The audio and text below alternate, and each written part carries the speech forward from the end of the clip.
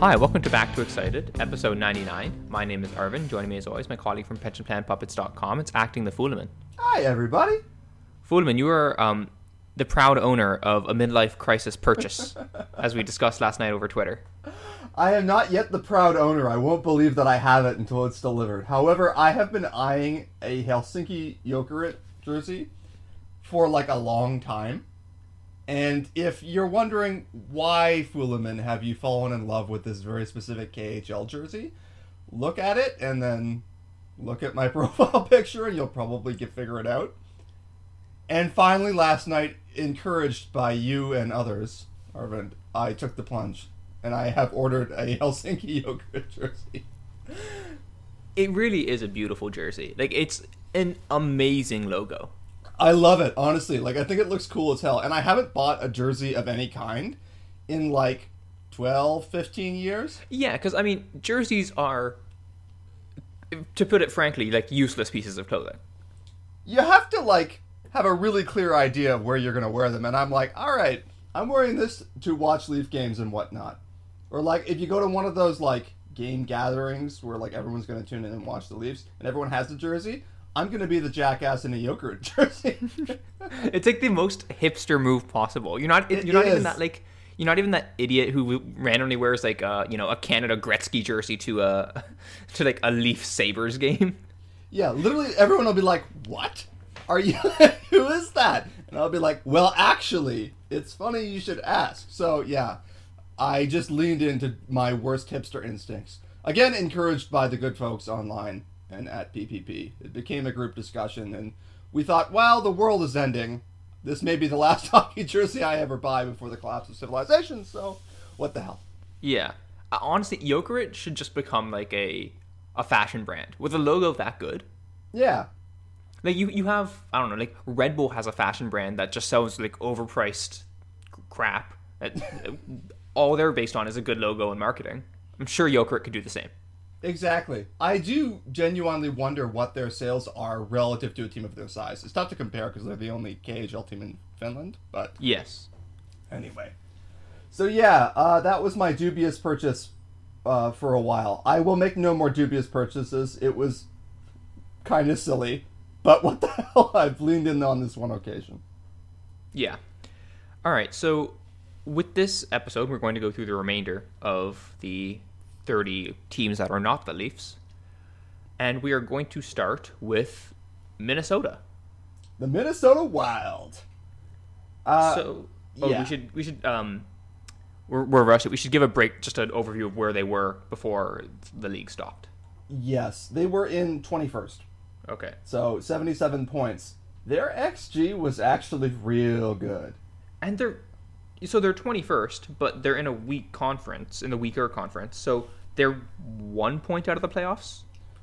Like they were right on the tail. So yeah, they had 77 points, and the bottom wildcard team, Nashville, had 78. So, if the league chooses to resume with one of these 20-team play-in tournaments or some sort of mechanism that gives these fringe teams another kick at the can, because they won't get a chance to catch up if the rest of the regular season isn't played, Minnesota could be right in there. They're a very tread-water team, but kind of in an interesting way.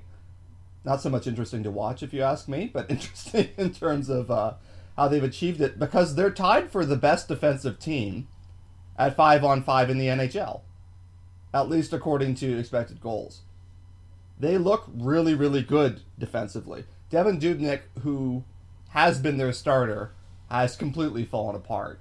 And he's actually lost his job to Alex Stalock, who you may remember had, like, a cup of coffee with the Leafs organization off the Raffi Torres trade, and then basically got booted and sent home, and he was very mad about that. Anyway, regardless, Minnesota's in a weird situation where they've had terrific defensive results, but the offense has been pretty feeble and the goaltending has been awful. And so that's added up to a pretty mediocre team. And it also cost Bruce Boudreau his job, which frankly surprised me a little bit when I heard about it. I mean, it surprised me and it didn't. Or I should say this. It didn't surprise me, but I don't think it was a smart move. And I've been wrong on this before. I thought the Bruins were silly to fire Claude Julien when they did.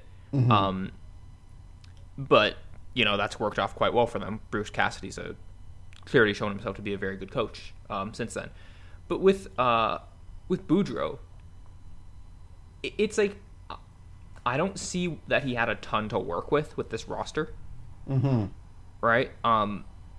Especially offensively. You talked about how their offensive totals were pretty poor, and the best offensive player on this team might be Eric Stahl, 35-year-old Eric Stahl, who's a very good player, right? Yeah. Borderline Hall of Famer, but that's probably not amazing. They lost a huge trade in Nino for Rask, right? Where you're just like losing a ton of value there. That's entirely on the GM. It wasn't Guerin at that time, I don't think. I think that was Fletcher. It was oh my god, I'm blanking on it. Wasn't it Fletcher? Or we can just look this up. Yeah. We're off to a rip-roaring start. Fenton, that's who it was. And because I was trying to remember, because Fenton had that sort of infamous year of implosion, and all these rumors came out about how he was running things, he wasn't going to scout teams, and all this sort of stuff. And so he got fired after 1 year. I actually remember that the last time we did this, we opened with the Minnesota Wild again to kick off the second episode. And we talked about his weird description of Matt Zuccarello and calling him like a lizard. And that actually turned out to be his swan song, or I guess lizard song, as Minnesota GM, because he got fired like a week later. Like, I don't know if the owner finally read the lizard quote in the papers and it was just like, okay, fuck this. I can't put up with this anymore. But, just to remind our listeners, Paul Fenton on Zuccarello. I told him when I was talking to him that he's like a lizard, the way a lizard takes his tongue and sticks it as far as it does and retrieves what it was trying to do. Paul Fenton may be gone, but that quote is eternal. I'll always remember that because it gets so weird the more you hear it. There's no alignment in the verbs and I sort of get what he's trying to say, because Zuccarello's one of those tiny players who nonetheless seems to win a lot of puck battles. Yeah, and the stick kind of comes out like a lizard tongue. It's sort of like an appendage that extends from him to obtain the puck. I don't know. I mean, it was an aggressive use of metaphor. Let's put it that way. But was Paul Fenton a misunderstood genius? You know what? We complain about quotes being sort of boring, and then we get this and we don't appreciate it. Poetry should have its place in the NHL. Anyway, the result was that this team has been sort of on a slow road to 9th place. A friend of mine and I have called it the Minnesota Curse before, where you are too mediocre to actually do anything. You're not bad enough to draft high, and you're not good enough to make any serious playoff noise. The Minnesota Wild under Boudreau went on a little run where they did make the playoffs on a regular basis, but they never seriously contended.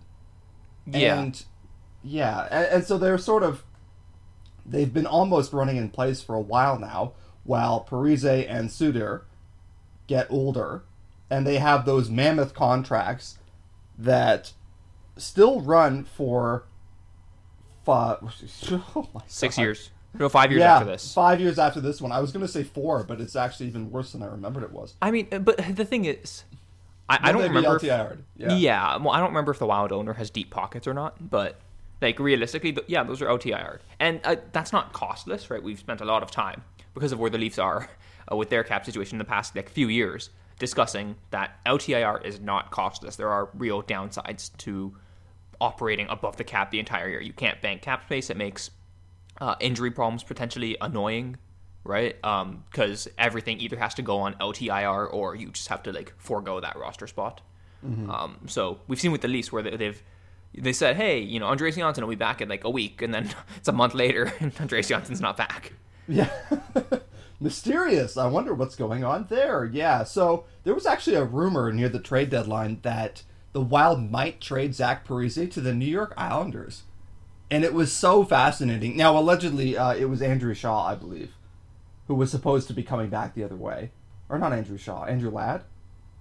I feel like Andrew Ladd, yeah. Yeah, Andrew Ladd is more plausible. He's the bad contract on the Islanders. Sorry about that.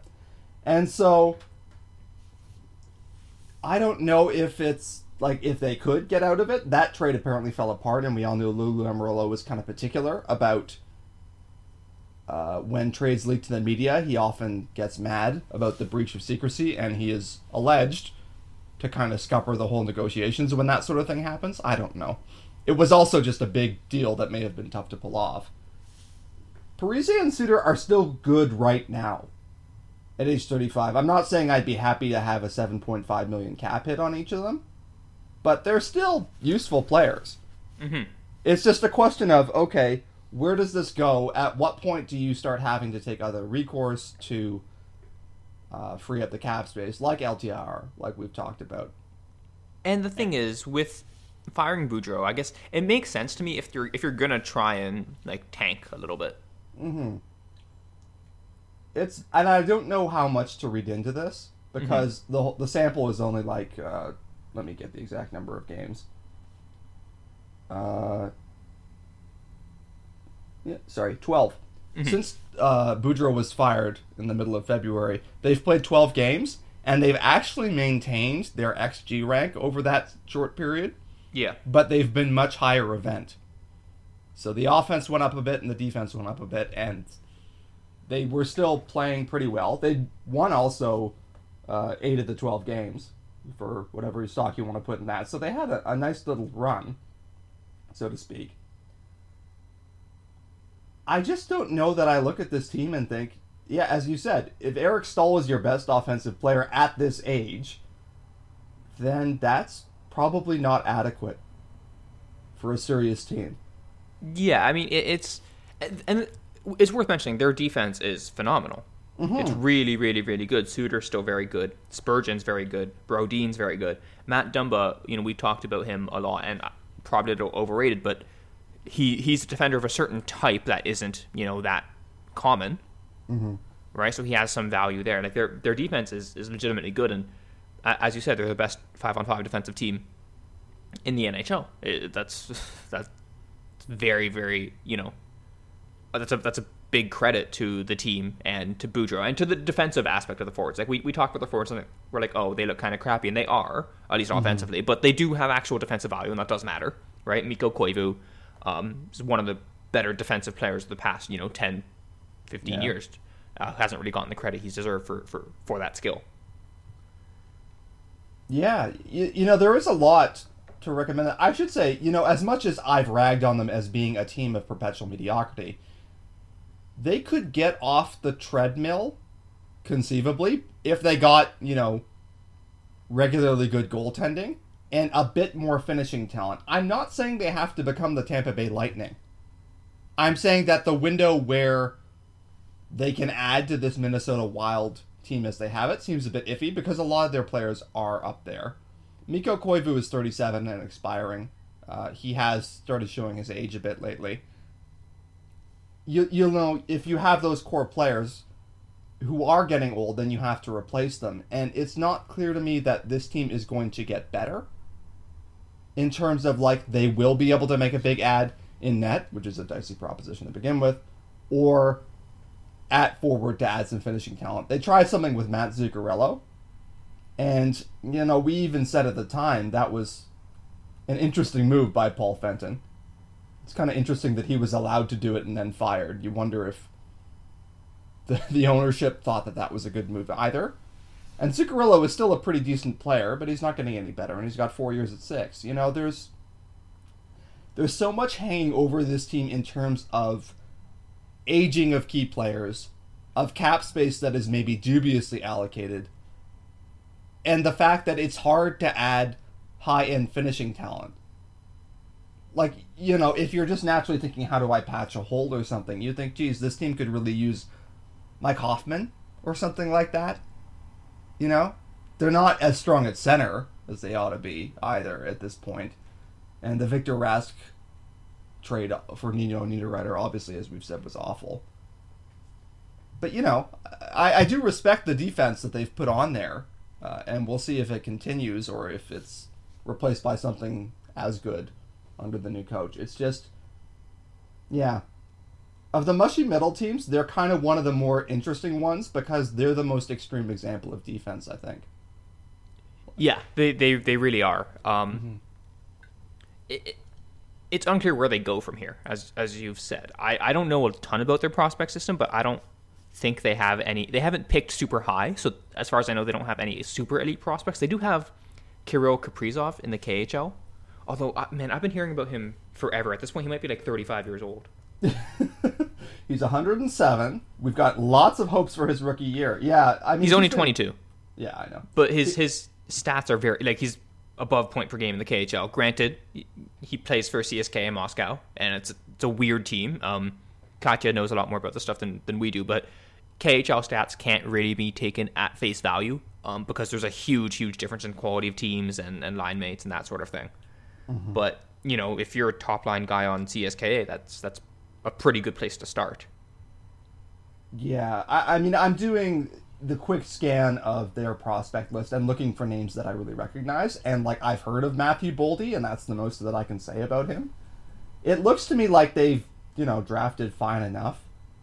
Like, I don't see that there's, like, you know, like an infamous bust jumping off the page, but then there wouldn't be because they're not picking that high.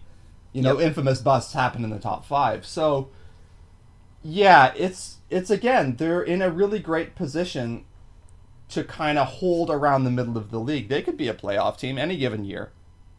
But could they be a serious contender?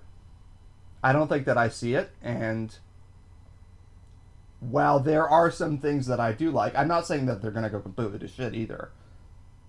But the next step is going to be a tough one. I would be really curious to see what Bill Guerin does. There was also that the Jason Zucker trade with Pittsburgh. I think pretty much everyone agreed that was... I don't know. Well, I'll put it this way. Everyone on the fancy stat side agreed that Pittsburgh robbed the bank there. Yeah, and I was a little more guarded than that. Mm-hmm. Just because we talked about this. Yeah, I remember. Yeah, and so I was almost in the position of sort of defending Bill Guerin. But, you know, Jason Zucker's a great player, has excellent numbers in many respects. He didn't have a huge point total the last couple years. You know, he was a couple years removed from his big high-scoring season with 33 goals, 64 points.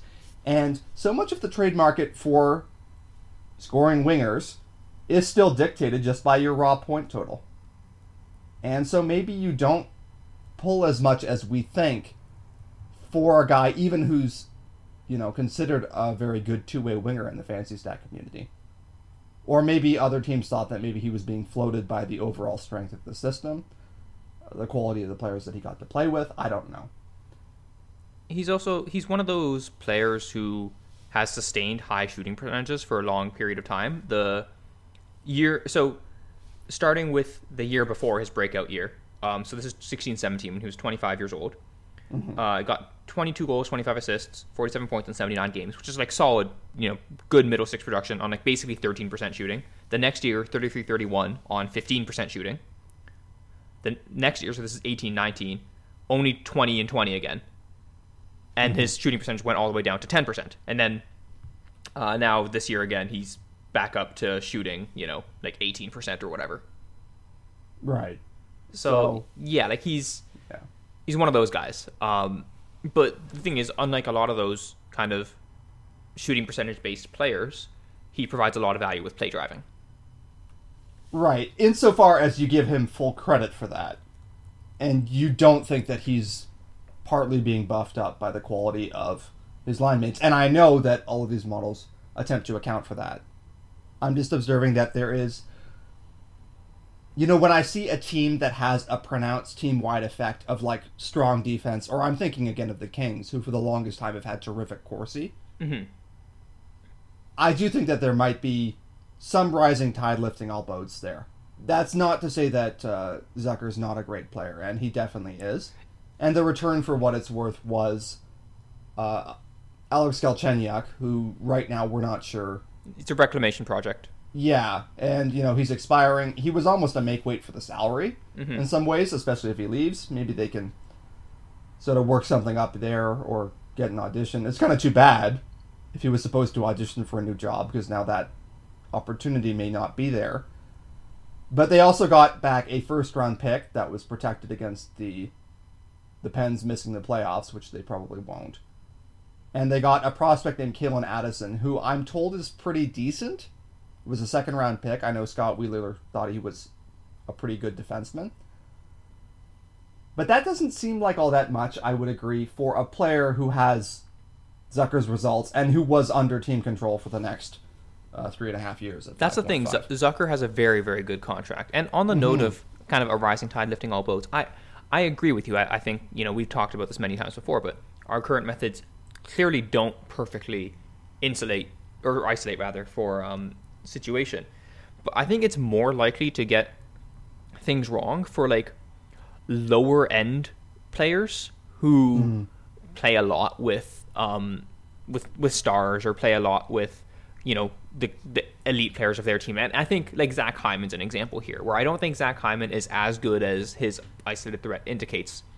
I think what that kind of shows is that Hyman is very, very good in his particular role, but if you tell him to be the best player on the line, I'm not sure how well it's going to go, because he just lacks the puck skills to move the puck through the neutral zone. He's very good at doing the digging once it's in the offensive zone. He's very good at getting to the front of the net, yada, yada, yada. But, he can't. I don't think he can drive his own line. He's like an elite third best player on a line. This is actually a concept that some NBA people like to talk about, where instead of kind of ranking players like, oh, this is the 20th best player in the NBA, the way you should look at them is, this is like the fourth best, second best player on your team, right? Like this is the guy who is best suited to being the second best player on your team. Part of what made the Golden State Warriors such a ridiculous team when they had Durant, Thompson, Curry, and Draymond is that whichever Durant and Curry you say is the best player on their team, they're one of the three best players in the world. The other one of them is perfectly suited to be the second best player on a team, because they're so dangerous off the ball. They can shoot. You have to respect them. All that sort of stuff. And then Klay Thompson is the third best player on the team you could possibly have, because he's the second best shooter in the world. He's a plus defender. He's unselfish, moves without the ball, all that sort of stuff. And then Draymond Green's like the fourth best player to have on a team, because you don't need his offense, but he does everything else, right? He can rebound for you. He can shoot a little bit, not that much, but he's elite defensively. He can guard centers. He can guard threes. He can guard fours, right? So it fit perfectly. And I feel like with Hyman, it's kind of the same thing. This is quite far afield from where we started, but like with Zucker, part of the reason I kind of buy him being actually pretty good is that he's also played with a pretty wide variety of line mates. Right? So I think the issue we often see is when, the canonical example is like, if one of the Sedins sucked, we wouldn't know. Right. But Zucker's played with, a good amount of people. Most of his minutes have been with Eric Stahl, who as we've covered, is still a good player. But even beyond that, his numbers are good. So... yeah, I mean, you do have to respect the track record, and to some extent, it's like he has to win the minutes he's in, and you can't really expect him to win minutes he's not playing. You can't demand that he produce a sample for you. So, yeah, I mean, I think the Penguins did quite well out of that. And also, if you're concerned before, it was like, oh, maybe he's being propped up by those Minnesota Wild teammates. Well, now he's playing with Sidney Crosby, so that imagine what he's going to do now. Yeah, he's in a good position to be propped up. So, yeah, I don't know. We'll see. I mean, and he has been producing. He has something like 12 points in 15 games in Pittsburgh. He's like the perfect Crosby winger, I think. Yeah, he's going to do fine. And most wingers of any kind of scoring caliber can play with Crosby, obviously. Remember when there's that narrative? It's like, man, it's hard to play with Sidney Crosby because you got to be so, next level. And then you look at the stats and everyone's just way better with him. Okay, Pascal Dupuis was the nicest guy in the world. He seemed like a delightful human being, just like a classic grinder, but they were like, wow, it's a miraculous turn of events that Pascal Dupuis can play with Sidney Crosby that one year. And it's like, no, he can just sort of play NHL hockey, and because he's playing with the current best player in the world, he's got 60 points for a year, That was funny. Yeah, like they acted like, you couldn't put someone superior with him and expect superior results. But whatever. We should probably move on. We spent half an hour on the Wild. Yeah. We're going to break our record of that from last week. This could get bad. Okay, so the Minnesota Wild, kind of running in place. Lots of defense to recommend them. Not sure about that coaching change. Have a lot of issues probably deciding which way to go, and it's a fraught decision for them.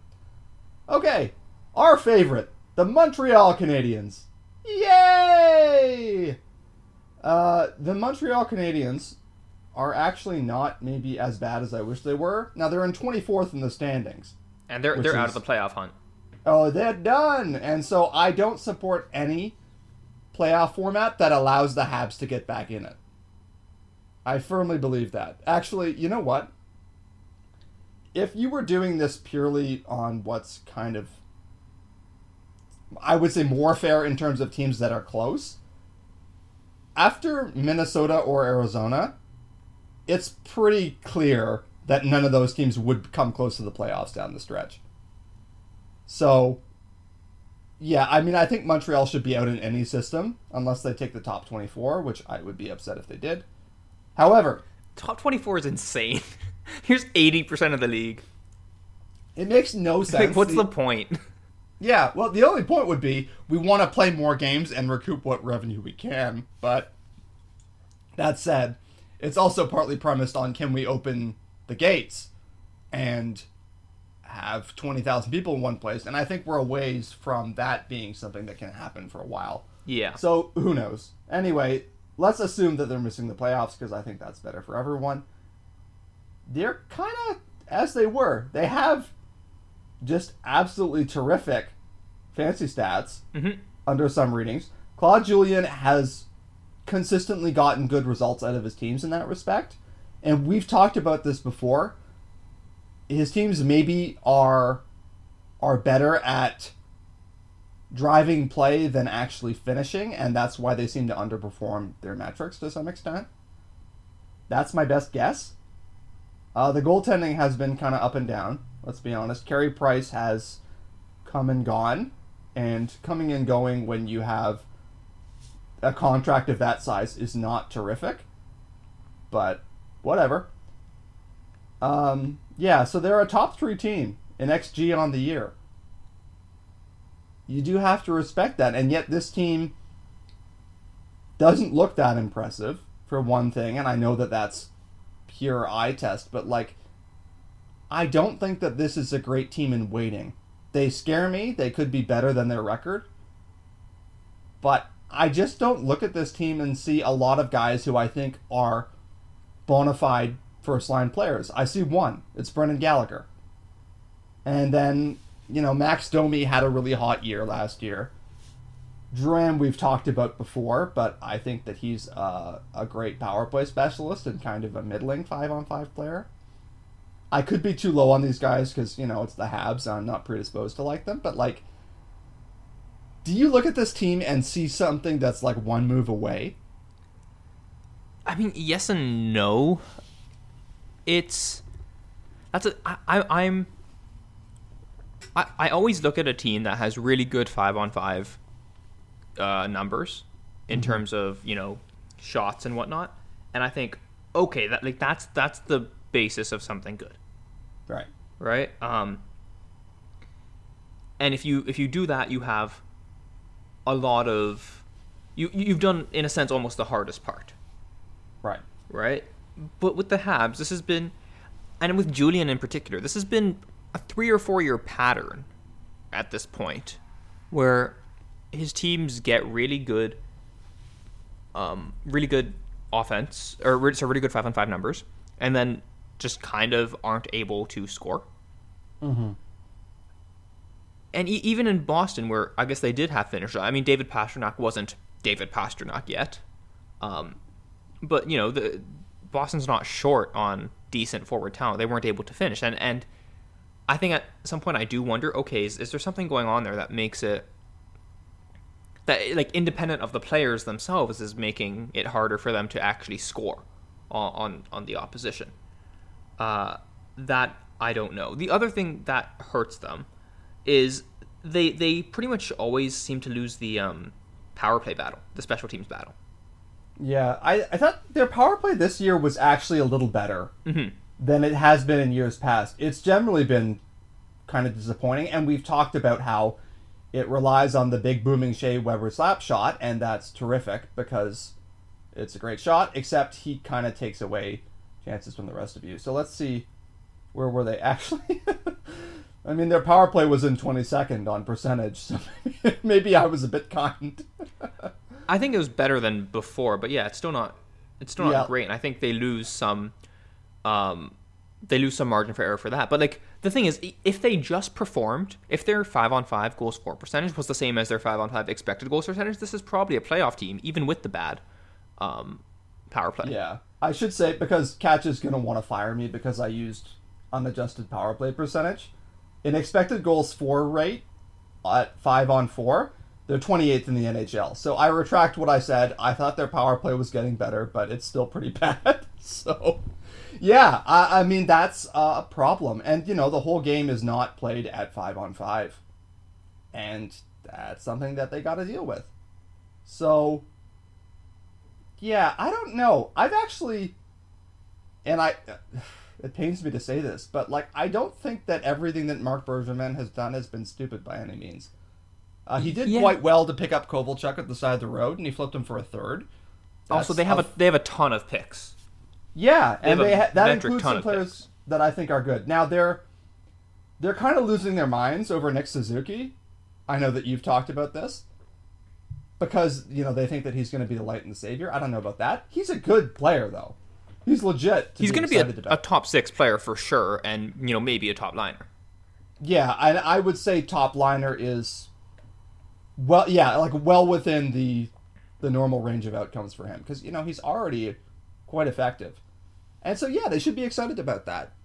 There are things that are going pretty well for the Habs, and as much as I've dunked on Bergevin for some things, it has by no means been like a complete disaster top to bottom. I also don't think that Jesperi Kotkaniemi and Ryan Poehling are like crap now.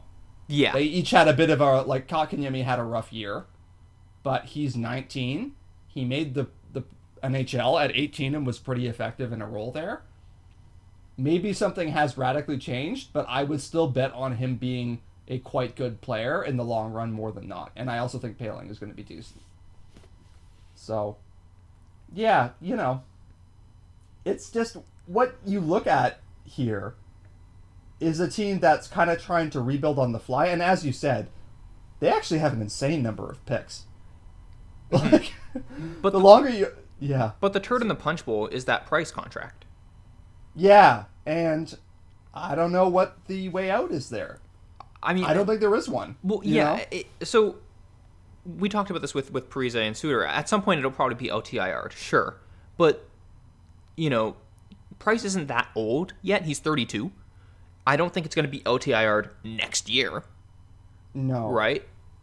It might be like maybe this contract goes on for what, like 7 more years?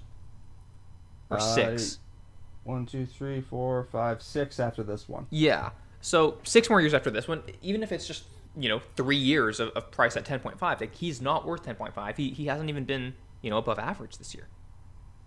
No. And that's a problem. And so you start to get into questions of, okay, he's still physically capable of playing the position. How aggressive are you going to get with LTIR? I don't think that, he would have to really fall off a cliff. And he's actually kind of threatened to do that at times in the last few years. But the thing is, right now, he's just run-of-the-mill. Right now, he's gotten back to average. Yeah. And so, yeah, they may just be stuck with that for a while. And that's in excess of... what, 5-6 million in cap hit over his actual value? And that's a lot worse than the situation Minnesota is in with their goaltenders, to just, draw an example there. Where Minnesota's goaltenders have been problematic, but Dubnyk is expiring after next season, and Stalock's making a negligible amount. Right, so they have a way out, whereas the Habs are locked. And even though it's hard to find goalies you can be confident in, at least the Wild will have the roster space and that cap space to do so. The Habs can't. You can't pay for another goalie while Price is on the roster, especially with Montreal media. That's going to be a recipe for toxicity. Yeah, that is threatening to be the worst contract in the league if it isn't already. I mean, Bobrovsky's is close, depending on how that goes, and it's the same type of deal. So Don't pay goaltenders. yeah, certainly not like that. And yeah, so that's kind of where it's at. Now they have, yeah. I will say this: they have a lot of good young complementary forwards. Like if you could pick up an entire first line and like plop them on the Habs, obviously literally every team would get way better, but the Habs would be extremely well positioned. I would say like if they had one other, like I think Gallagher's like a superstar player. I think people don't recognize how good he is. If they had one other superstar forward, they'd be a ridiculous team. Like if the Sebastian Aho offer sheet works. Yeah, exactly. They're a great team then. The thing is, they do have, as we said, they have a lot of picks to as ammunition. They can use them to draft players. Right, that's never a bad option. Or they could really, go ham and try and make some hay on the trade market. I don't remember how well they were doing when Hall was on the market, but he would have been an interesting landing spot for him to go to Montreal. As much as I would have hated it, because Hall was a very good player. He's kind of exactly, well, he's what every team needs, but he would help them a lot. He would definitely. Yeah, I suppose we keep alluding to how many picks they have. We might as well say they have 14 picks in the next draft, including 3 seconds, 2 thirds, 3 fourths, 2 fifths, 1 sixth, and 2 sevenths. That's quite a lot of ammunition. Now, the Leafs had this in 2016, and they didn't really turn it into a hell of a lot, frankly. We didn't have 14 they had 11 picks, though, did we? No, we had 11. Yeah. But, and we picked Matthews first overall, and then... It went downhill from there. Yeah, Korshkov and Brooks are about the size of it the rest of the way. And maybe Joe Wall. But, if they do this... The disrespect to Nicholas Matanen. If they do this correctly, though, the Habs, again, could be adding a lot to their system. If you could just... It's this thing, and I think that we've seen it a lot with a lot of teams, is the struggle of changing timelines. And it's rare that it's as clear-cut that, okay, we are a full-on rebuilder. There's nothing that we're even worrying about. That's almost the freeing thing about where Detroit is, because they absolutely suck ass. But they have no incentive whatsoever to do anything but focus on rebuilding. There's no, we have to try and compete. There's no, our contracts are going to get worse, because they're already awful. They're just waiting them out now. Montreal is good enough to be a playoff team in any given year. Price and Weber are going to get worse. And so they have to think, okay, how do we balance injecting talent into the system with trying to get some sort of contention now? And, I don't know what the ownership situation is in there. Jeff Molson seems to like Marc Bergevin just fine. But I'm sure that, like most owners, he wants to make the playoffs and get that gate revenue at some point. And so a lot of non-success over an extended period will start to tell on Bergevin. It will eventually cost him his job. So they're not in a bad position in a lot of respects, except that they made certain moves that were going to contend soon. That didn't work. And now they're in a retool on the fly that is not by any means being badly executed for the most part, but that may not be sufficient. Yeah, it's fighting a war on two fronts, basically. Yeah. And so they're an interesting team, and like all snark aside, I get some of what they've been doing, but I'm not sure that they found a way out. And to their credit, I don't think the Sebastian Aho offer sheet was good enough, because it was at a level where Carolina matched, but it's the right idea. They have to swing bigger if they're going to try that again, but they need to be thinking, if we're going to salvage this version of the team as a true contender, we have to inject top-end talent, and that means that they should have chased John Tavares, who did not give them an interview, and it means that they should chase appealing RFAs. So we'll see if they find a way out of that box. Right now, I don't think they're going to do it, and they'll be positioned to be pretty good, but not good enough. Yep. All right, who is next? I believe it's New Jersey. Yeah. Or wait, is it Nashville? No, it's Nashville, yeah. Nashville, then New Jersey. Yes.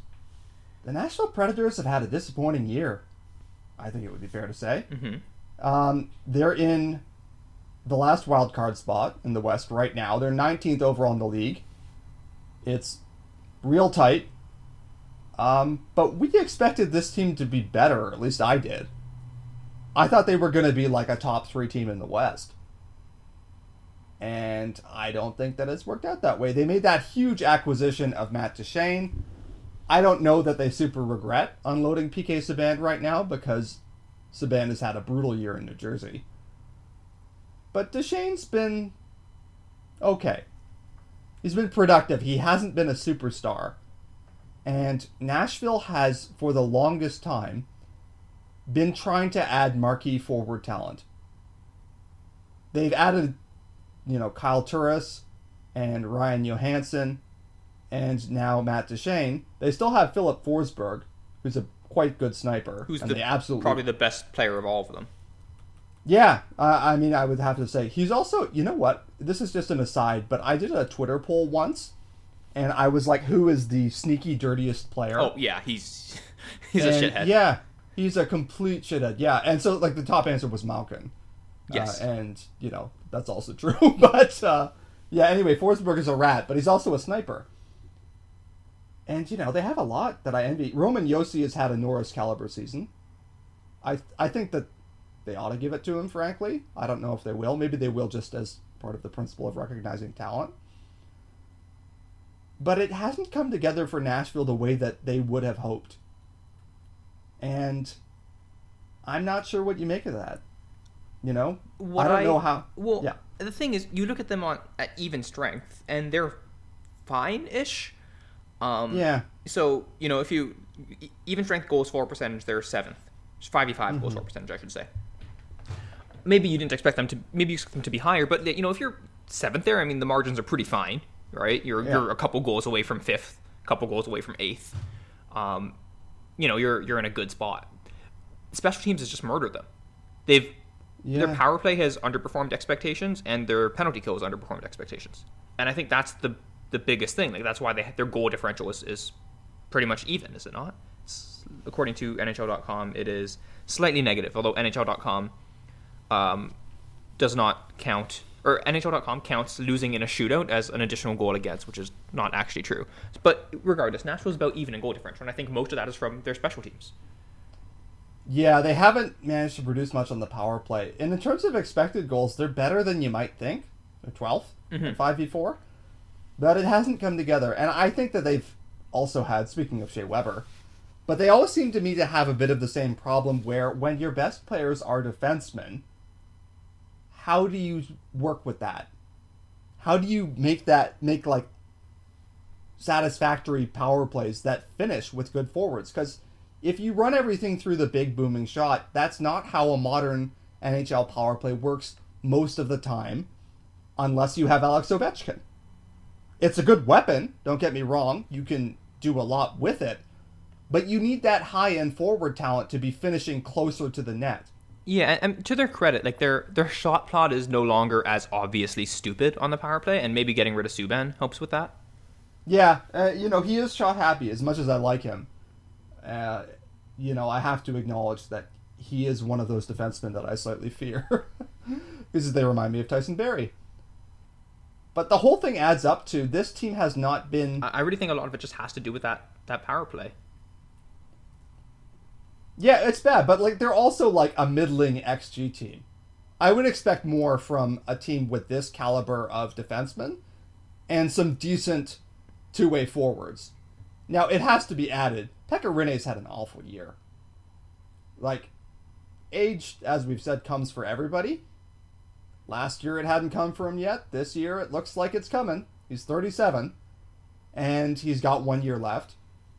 They have UC Saros waiting in the wings, who they think is probably the guy, and he's sort of taking over as a 1B transitioning to 1A versus Rinne. but it's tough when your goaltender falls off a cliff. But they're still, it all adds up to, this is kind of a middling team. And we've talked about a lot of middling teams. This team ought to be better, in my opinion. I really would expect more out of them. And I'm not surprised that it got Peter Laviolette fired. I'm surprised that it got him replaced by a guy who just got fired in New Jersey.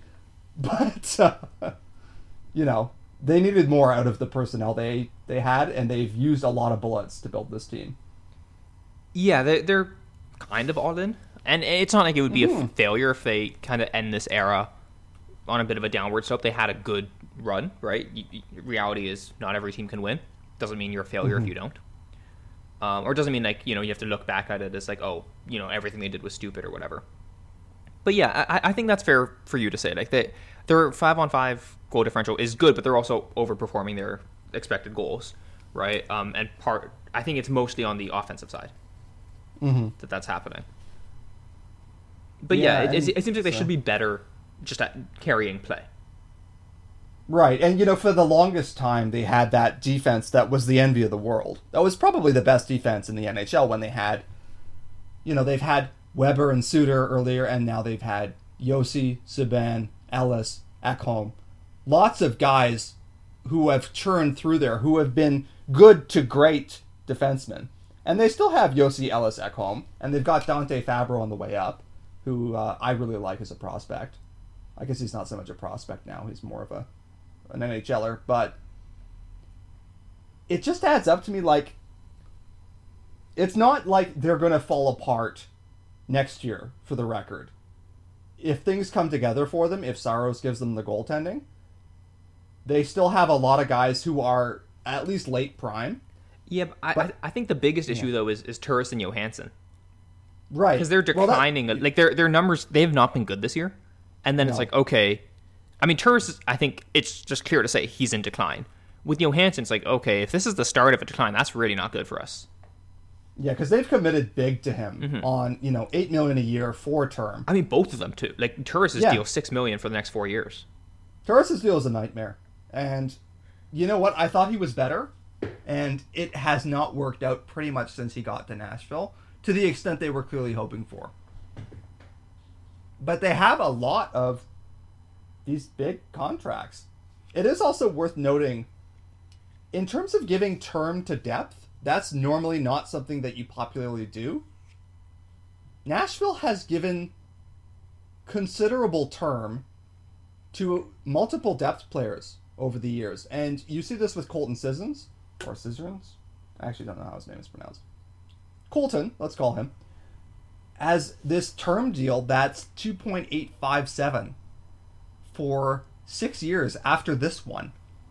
And he's a 26-year-old third-ish liner. And they did it with Calle Jarnkrok. They gave him 6 years at $2 million. Even I don't know. Austin Watson, 3 years at 1.5.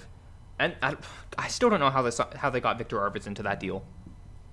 Yeah, that Victor Arvidsson deal is it's an absurd that'll make you feel deal. better. Yeah. I mean, he's had a bit of a down year. He struggled this year. I think he had a concussion problem, right? That was pretty severe. So you hope that isn't still affecting him. Yeah. I mean, he's 26. He has a goal scorer's touch. There's just...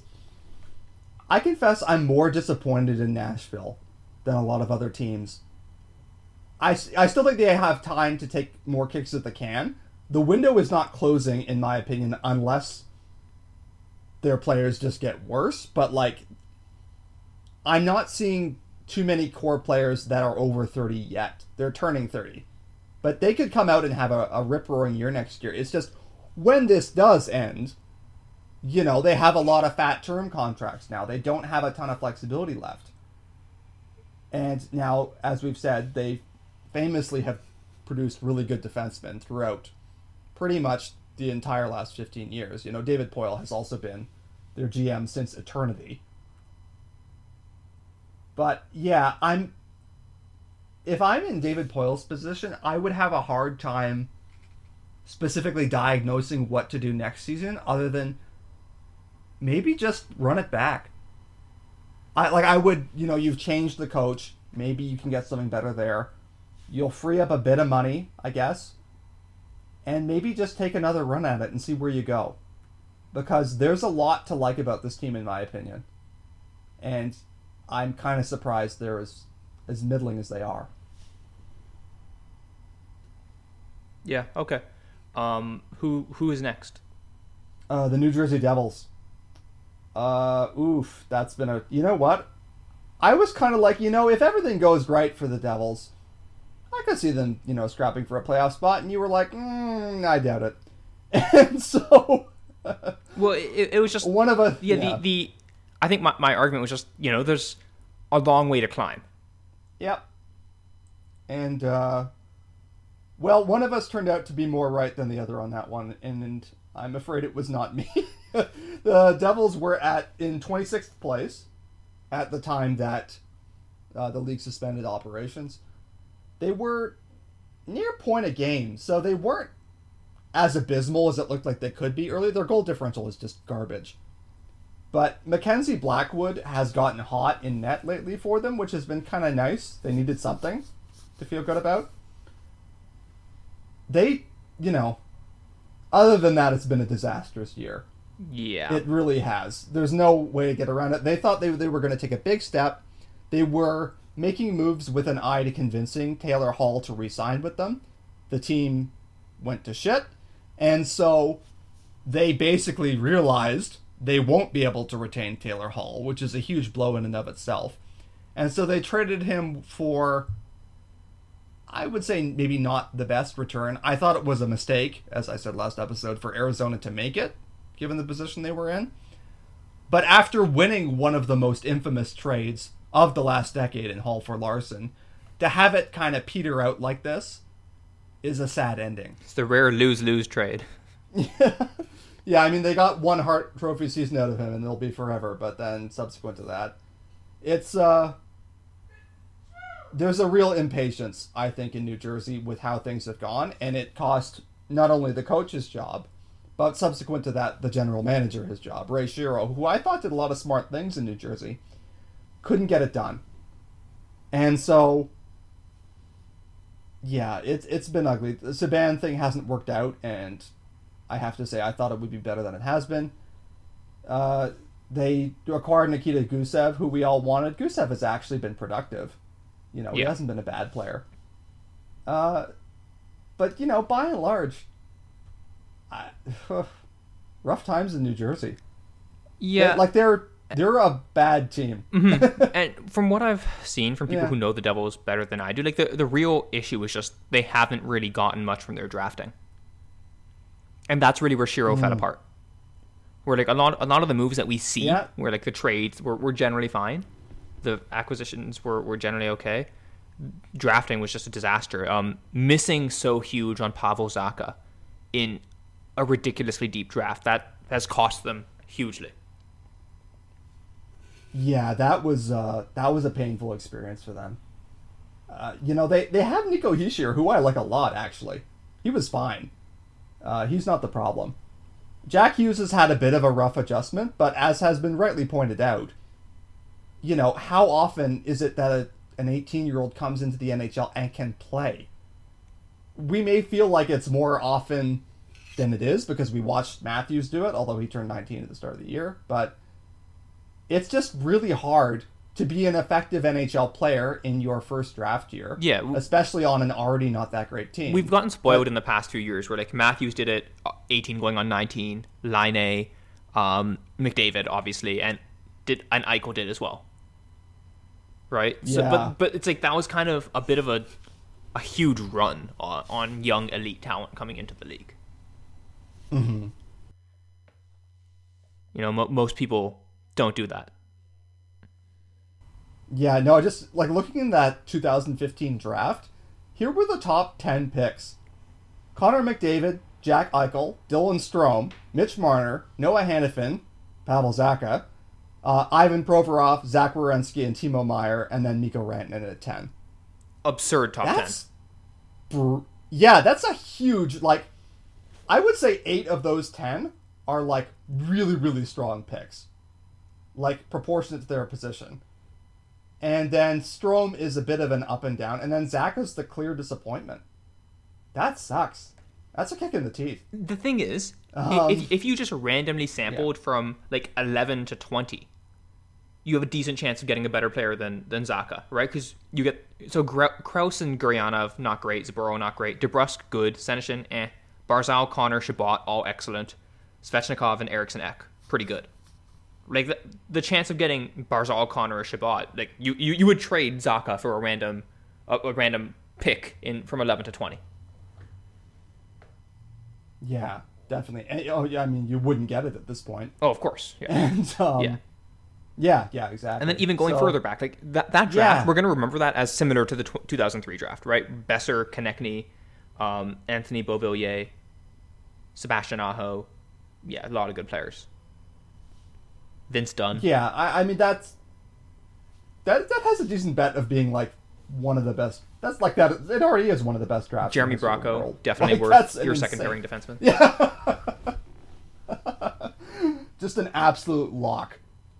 But yeah, so all that adds up to New Jersey is a bad team now. They're a bad 5-on-5 team. They had to give up on Hall, which is a clear sign of it's not working out. They have a lot of aging players who, I don't really know what's going to come of them at this point in terms of, like, they've still got Travis Zajac and stuff like that. It's just disappointing with all the injections of talent that they've had with Hischier, with Hughes, with Hall, with Subban, that it didn't add up to anything more than this. Mackenzie Blackwood looking like maybe he can be the goalie of the future is great.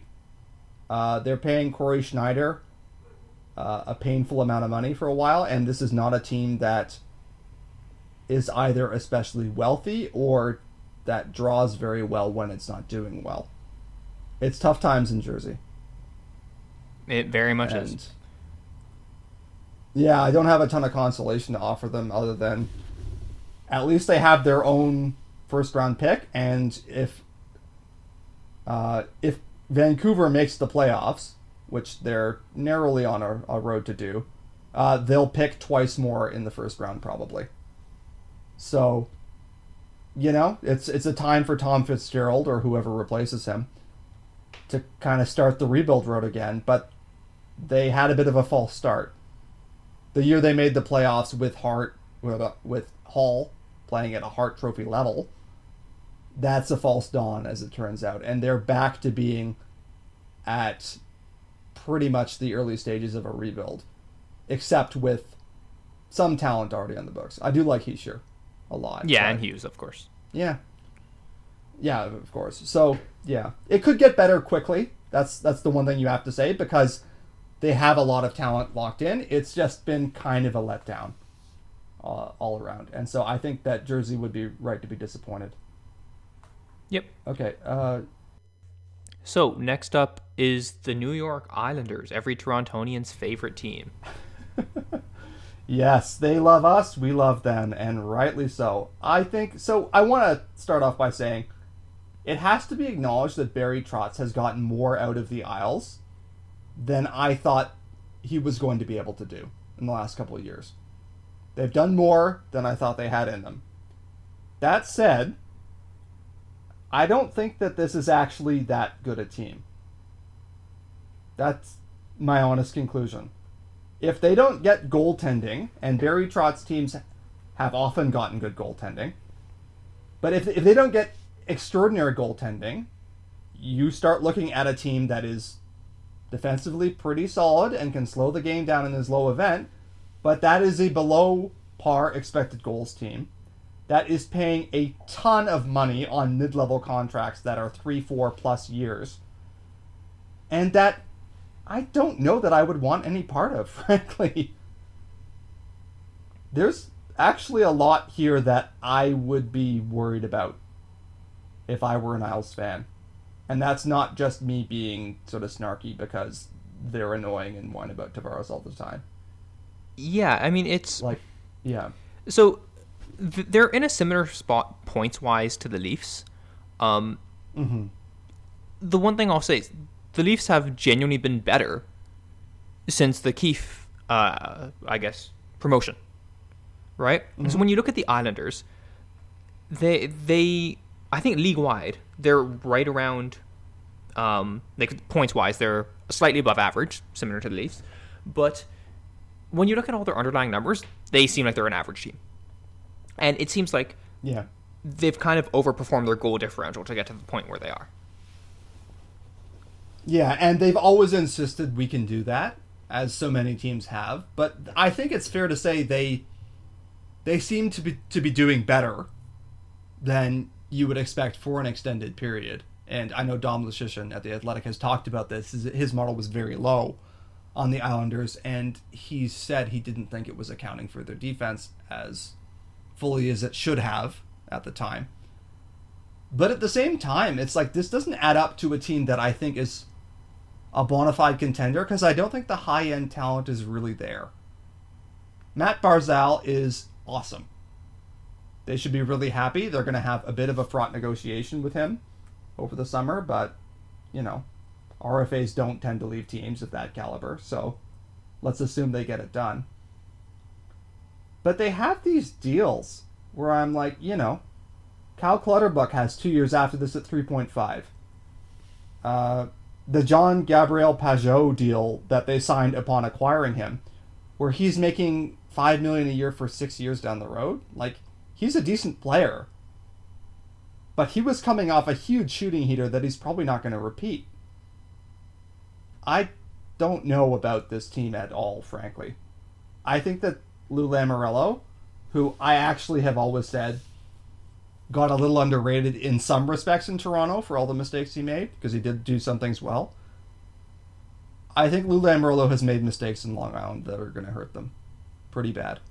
Yeah, their top end players are like good top end players, but yeah, they're just paying too much to the middle guys.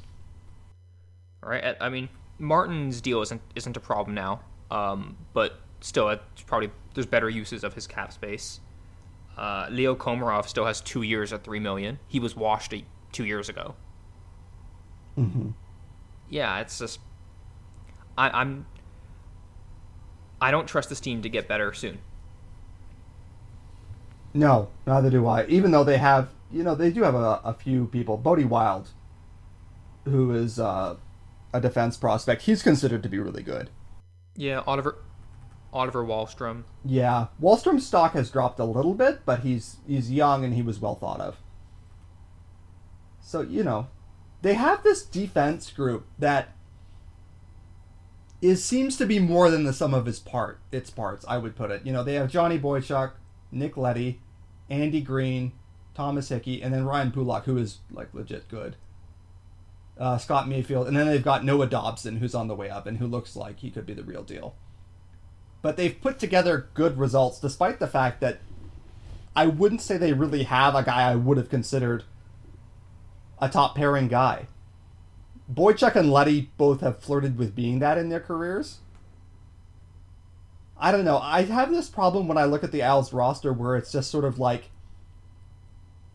low name recognition, almost. It's just a bunch of names of guys who I view as, okay. And not a lot of guys who I look at and think, oh, I really envy that player. Like, I wish we had Matt Barzal, but a lot of these contracts beyond that, I would want no part of. And, you know, it looks like with the Peugeot trade and other moves that they may be out of the first 2 rounds this year, which is not a great position to be for a middling team. I don't know. Are they as bad as I think they are? Like, I don't think they're awful, but... I mean, I don't think you think they're bad. It's just they're not like a real contender. No. Right? I don't see them as a real contender. And I, like... Again, this might be seen as biased because the Leafs have basically the same point total as they do. I see the Leafs as much more of an actual contender than the Islanders. Yeah. Right? Simply because I think the Leafs are genuinely a better team. Right? The Islanders have... There's nothing in their profile that makes me think they're anything more than an average team, like a 50% goals for team. Yeah. Right? And that's what they've been this year. Done. And they've... Yeah. Yeah. And I don't believe they have some magic that helps them win close games. So, yeah, I think the big thing with them is where are they going to go from here, right? Their flexibility is all kind of turn up. And one thing I really like about this exercise of us going around the other teams in the league, and a commenter mentioned this in the comments of the last piece, is like, you see how many teams are just like, wow, they just don't have talent, or like, wow, they just don't have flexibility, right? And you really don't want to be in that position where both of those things are happening to you. I think the best thing going for the Isles right now is their coach. I think they have a great coach. Yeah. That's about it. Well, no, that's not about it. But like, that's not enough. And you know, they're gonna have to re-up Matt Barzal, and that's fine. They'll do it. You do that all the time. But depending on how the cap situation plays out, once that's done, they probably won't have a ton of room left to maneuver. Like, they'll get him, and then they'll promote some warm bodies to fill spaces. But this is the team that they've committed to. And I think that it's a bit like the impulse that we saw with some of the later Detroit teams, where you believe you have something solid, and you lock in all the pieces. You don't just lock in the core, you lock in the complementary pieces. And it works as well as, one, the complementary pieces are better than their position, and two, as long as what you've built is on the whole a real contender. You know, it for Chicago for a while, trying to, you know, keep bringing the band back together and stuff like that, worked for them because they were really good. The Isles feel to me like they've committed pretty substantially to a team that adds up to being And it stands out even by contrast to teams like Minnesota, who had false starts towards contention and who have a couple big contracts, whereas the Isles have a ton of these middling contracts.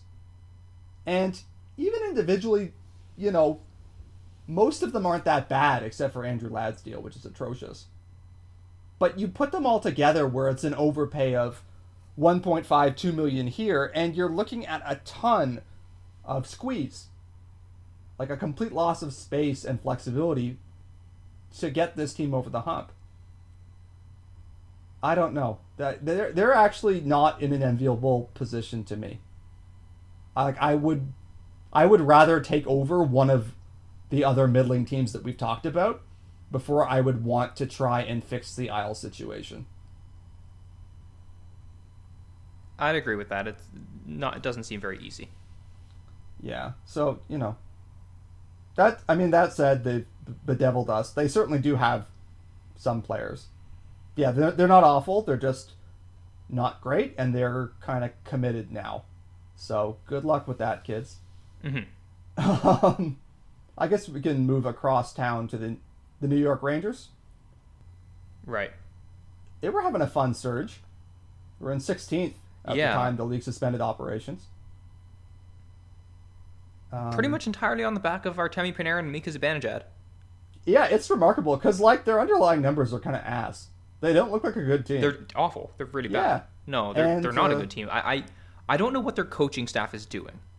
Like every time I watch them, they just seem so open. No defense ever.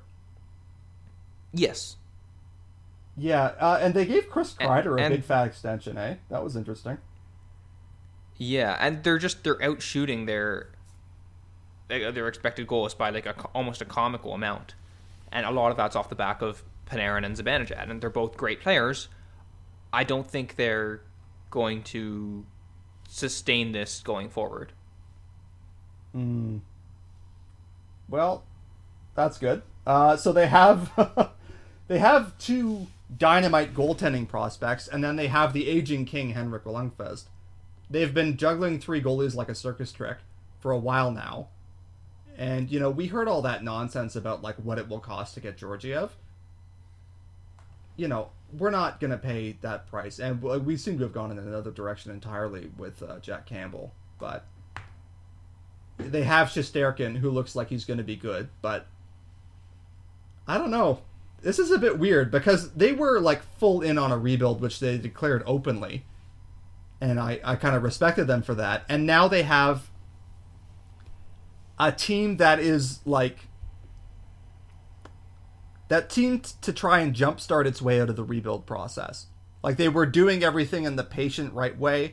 They saw Artemi Panarin. They said, oh, hell yeah, we're going to get him. Dan the Torpedoes full speed ahead. I kind of respect that. Panarin's a really good player. But the result has been this kind of weird hybridized roster where Panarin and Zibanejad are going ham on shit, and then the rest of the team isn't actually all that good. And then Jacob Trouba on that deal. It's like it's the most stars and scrubs roster I've seen. Yeah. And also Capo Caco is having just like a really rough introduction to the NHL. Again, he's 19. It's fine. He's been bad. Again, another one of those great prospects who shows us how ridiculous Matthews, Eichel, McDavid are. Yeah. Where like they came in from day one and were like, oh, these guys are like just elite players, like immediately. Yeah, that just does not happen that often, even if you are a top 2 pick in the draft. And we're seeing that now. It definitely doesn't close the door on Capo Caco ever being as good as he's supposed to be. There's every reason to be patient. You're doing the Jim Houston thing. If you always say Capo Caco. Oh fuck no! You've become what you've hated. I know. It has to be said, Adam Fox has been really cool for them. He was a good pickup. Yes, Fox is very good. Also, in your defense, Capo Caco is just such a fun name to say. I know. I have to say the whole thing every time. It feels like a magic spell or something. I don't know. But yeah, that said, in picking up Adam Fox, who they got from Carolina, Fox pretty openly wanted to play in New York, and he was a college draftee, so he could have just left college and then signed wherever he wanted. So, I think the Rangers had a clear leg up there. But they did. They signed him up to a deal. It's just, this is a weird team.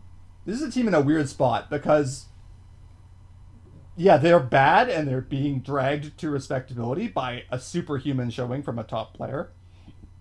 And I could see this all kind of coming together for them where, like, the talent kind of blossoms and fills out around Panarin while he's still good. Or this could just turn into like a hybrid mess where they jump the gun. They don't draft high going forward.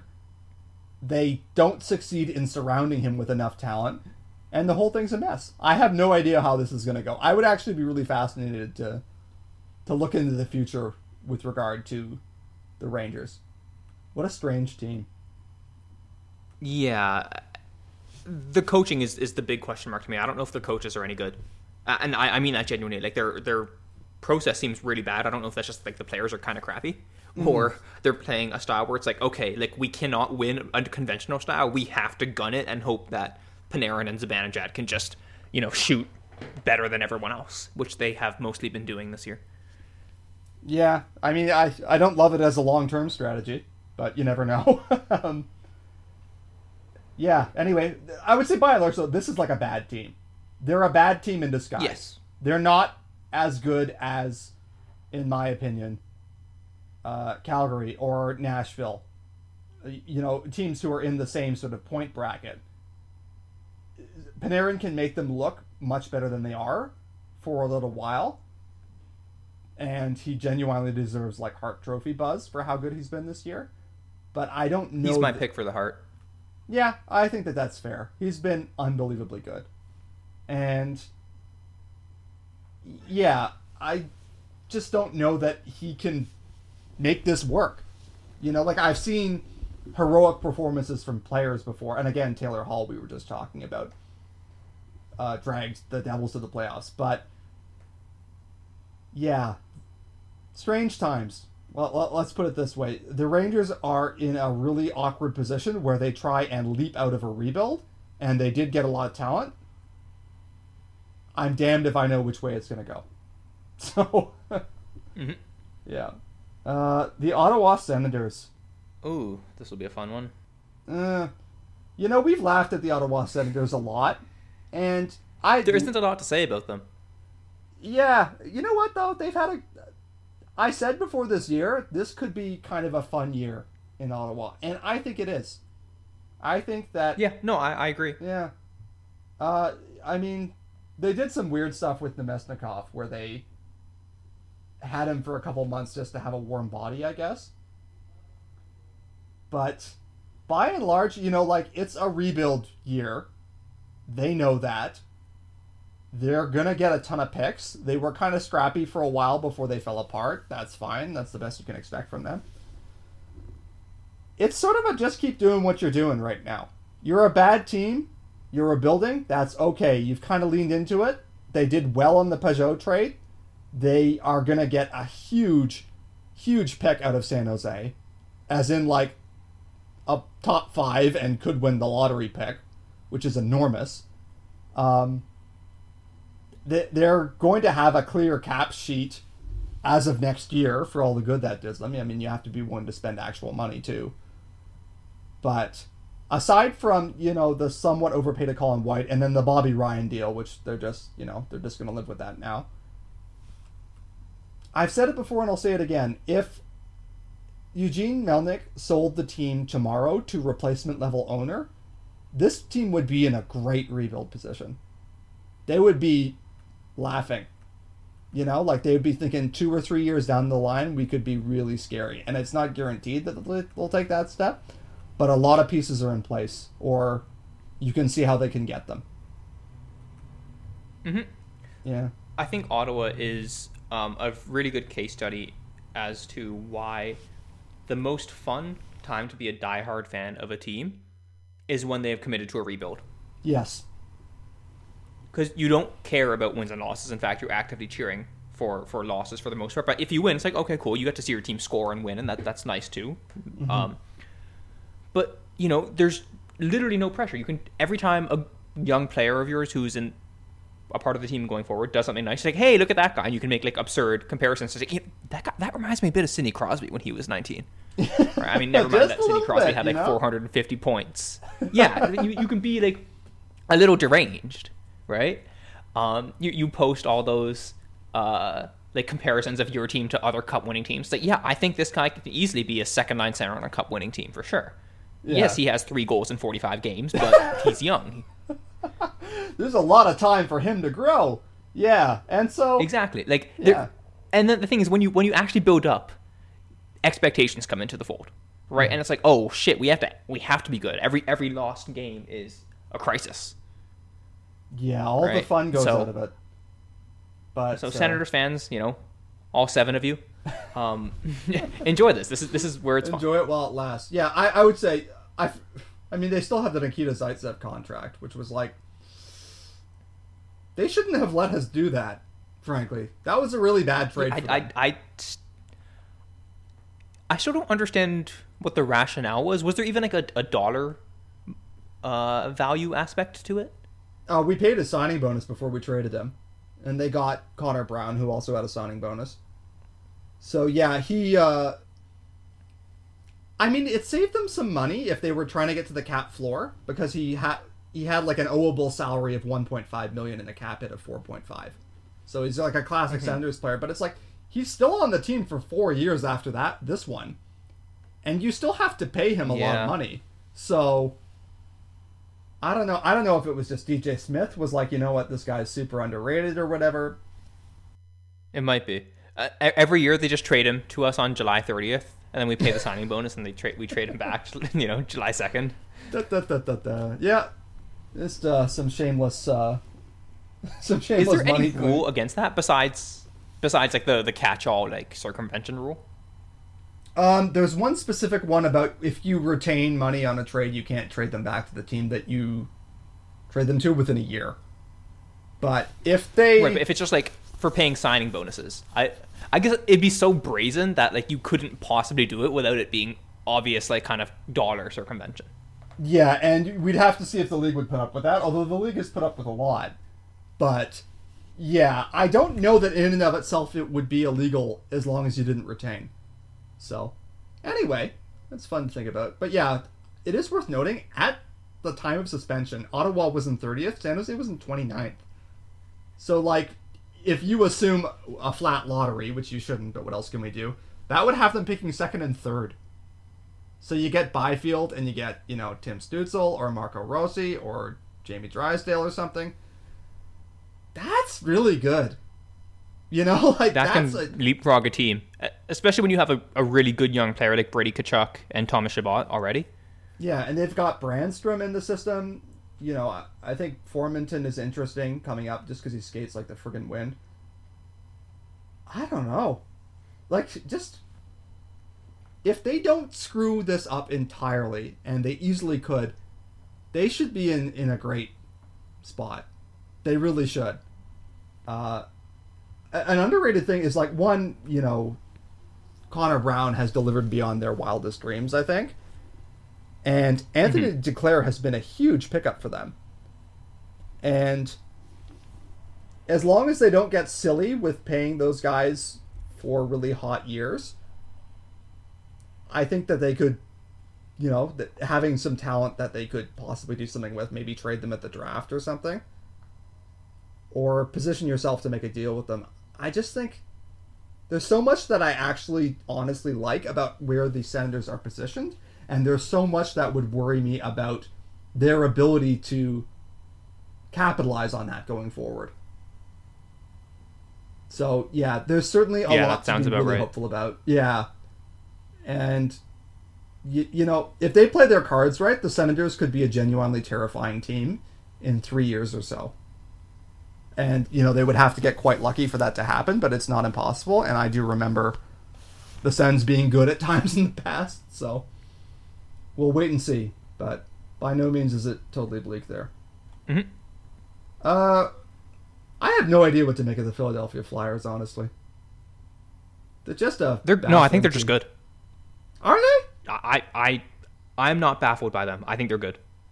Really? Yeah. They're like 15th in XG. Genuinely, yeah, but I mean, like, I don't know, like they have a lot of good players. Mm-hmm. They have good shooters. Like, I don't think necessarily they're the best team in the world or anything. No. But yeah, I buy that they're a good team.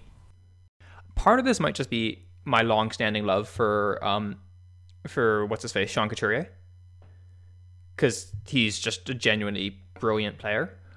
But it's like, I believe in Carter Hart. Like, he's had a really good year, but he's also been a super highly touted goalie prospect. So I think they have an actual goalie. That's number one. So I'm kind of mentally projecting them higher than where their XG probably puts them. And then they have the elite talent that I like, right? So I think their XG is probably average, but they're elevated above that, I think. Yeah. I mean, Claude Giroux is a star player. There's no getting around it. And, you know, Jacob Voracek is still good with, like, flashes to brilliance. And so I agree with you on that. I don't know. They were really, really hot right going into the cancellation. They'd won 9 in a row and then just lost once right before we stopped play. But they blazed their way up the Metro. And, you know, I could see how they would overperform. Let's put it that way. They certainly have a lot of talent. They're a good roster, and they might have been just getting hot at the right time. If I look at the Metro, though, I don't have them as good as the Capitals or the Penguins. Even granted, the Penguins have slumped. The Capitals have been, like, bad for a while, though. Yeah, but the Capitals always look like they're bad, and then it's like, surprise, motherfucker, we have a 35% power play, too bad. And they just win. I absolutely have a semi-mystical belief in the Washington Capitals at this point and their ability to outshoot their percentages. Yeah, I mean, I don't know. I like Philly's power play. Yeah. I think it's better than their numbers show. Again, they have elite finishing talent, so that helps. I don't know. I just buy into them as a good team. I think they're a similar level to Washington. Like, Washington has really, really... You talk about a team that has, like, kind of crappy advanced stats. Washington's perennially one of those teams. Well, they're always not as good. They're not. Yeah, they're always middling's like, more fair than crappy. Yeah. You're right. They're not crappy, but yeah, I see them as a similar level to Washington for sure. Yeah, fair enough. I mean, it's just there's. Yeah. Sorry. Go ahead.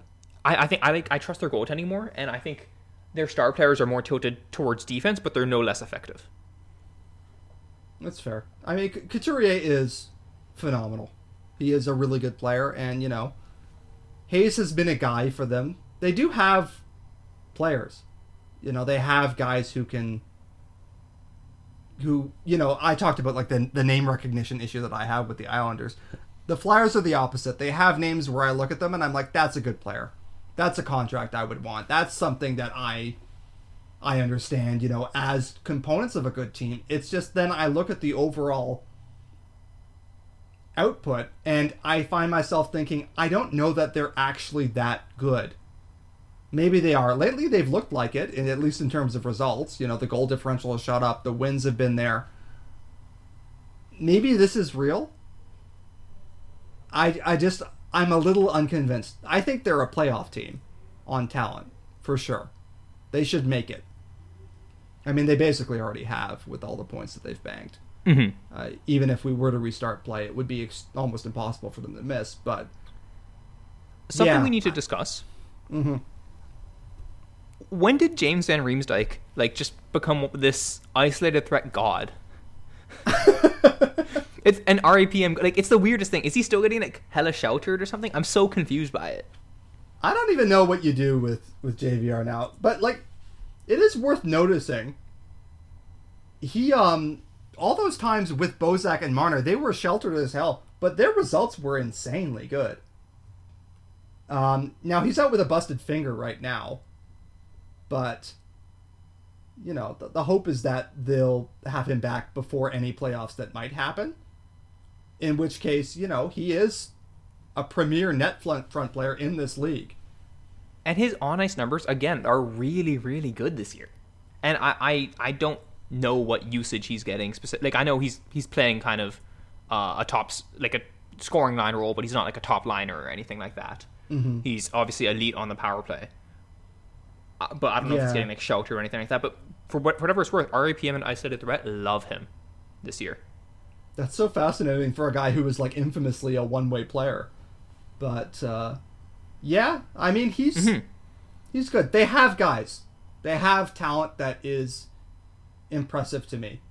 And so that's actually just despite, Nolan Patrick has unfortunately had concussion-related issues.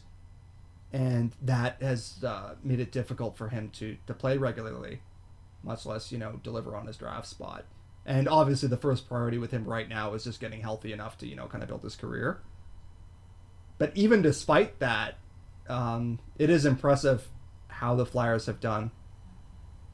I don't know. I'm just a little reluctant to buy it. I can't quite believe it, but, they'll get in. And once they're in, they have the materials to make anything happen. They have the forwards. As you've said, they have the goaltending now in Carter Hart. How often have we been able to say that Philadelphia has goaltending in the last 20 years? But, yeah, I can see what there is to like about them. They may be a team that's rising out of the middle. We talk so much about that bell curve of teams. They might be approaching the right end in terms of caliber of team. Yeah. So I guess we should move across the state to Pittsburgh. The Pittsburgh Penguins. I'll believe the Pittsburgh Penguins are done when they are dead and have been buried for 3 years. Until then, the Penguins are a contender in my mind. As long as they have Malkin, Crosby, and the Tang playing at some semblance of their peak, they are a threat. And they've, I think they've made some mistakes. I don't get the Brandon Tanev contract. It's a bit much. But I think they're doing smart things generally. They're just saying, okay, you know what? We have these three guys. They're not going to be around forever. Fuck the future. We talk about Montreal having a lot of picks. These guys have no picks, and it doesn't matter. Nope. This is the definition of a flags fly forever team. Yeah, and they do. And you know what? It's kind of refreshing seeing a team that is consistently in that zone, makes no bones about it, says, every year we are going all in until this thing burns to the fucking ground. And that's exactly the right attitude. As you said, flags fly forever. They can legitimately contend every year as long as those guys are alive. So yeah, good for them. And Washington is in the same boat. But yeah, Yeah. I mean, that said, the results since the start of this calendar year, to pick a cutoff, if you'll forgive me, have been pretty bad. Like, they haven't looked as good as they did early on when they were kind of dominant, and they were getting remarkable goaltending out of Tristan Jarry, who was not expected to provide that level of goaltending.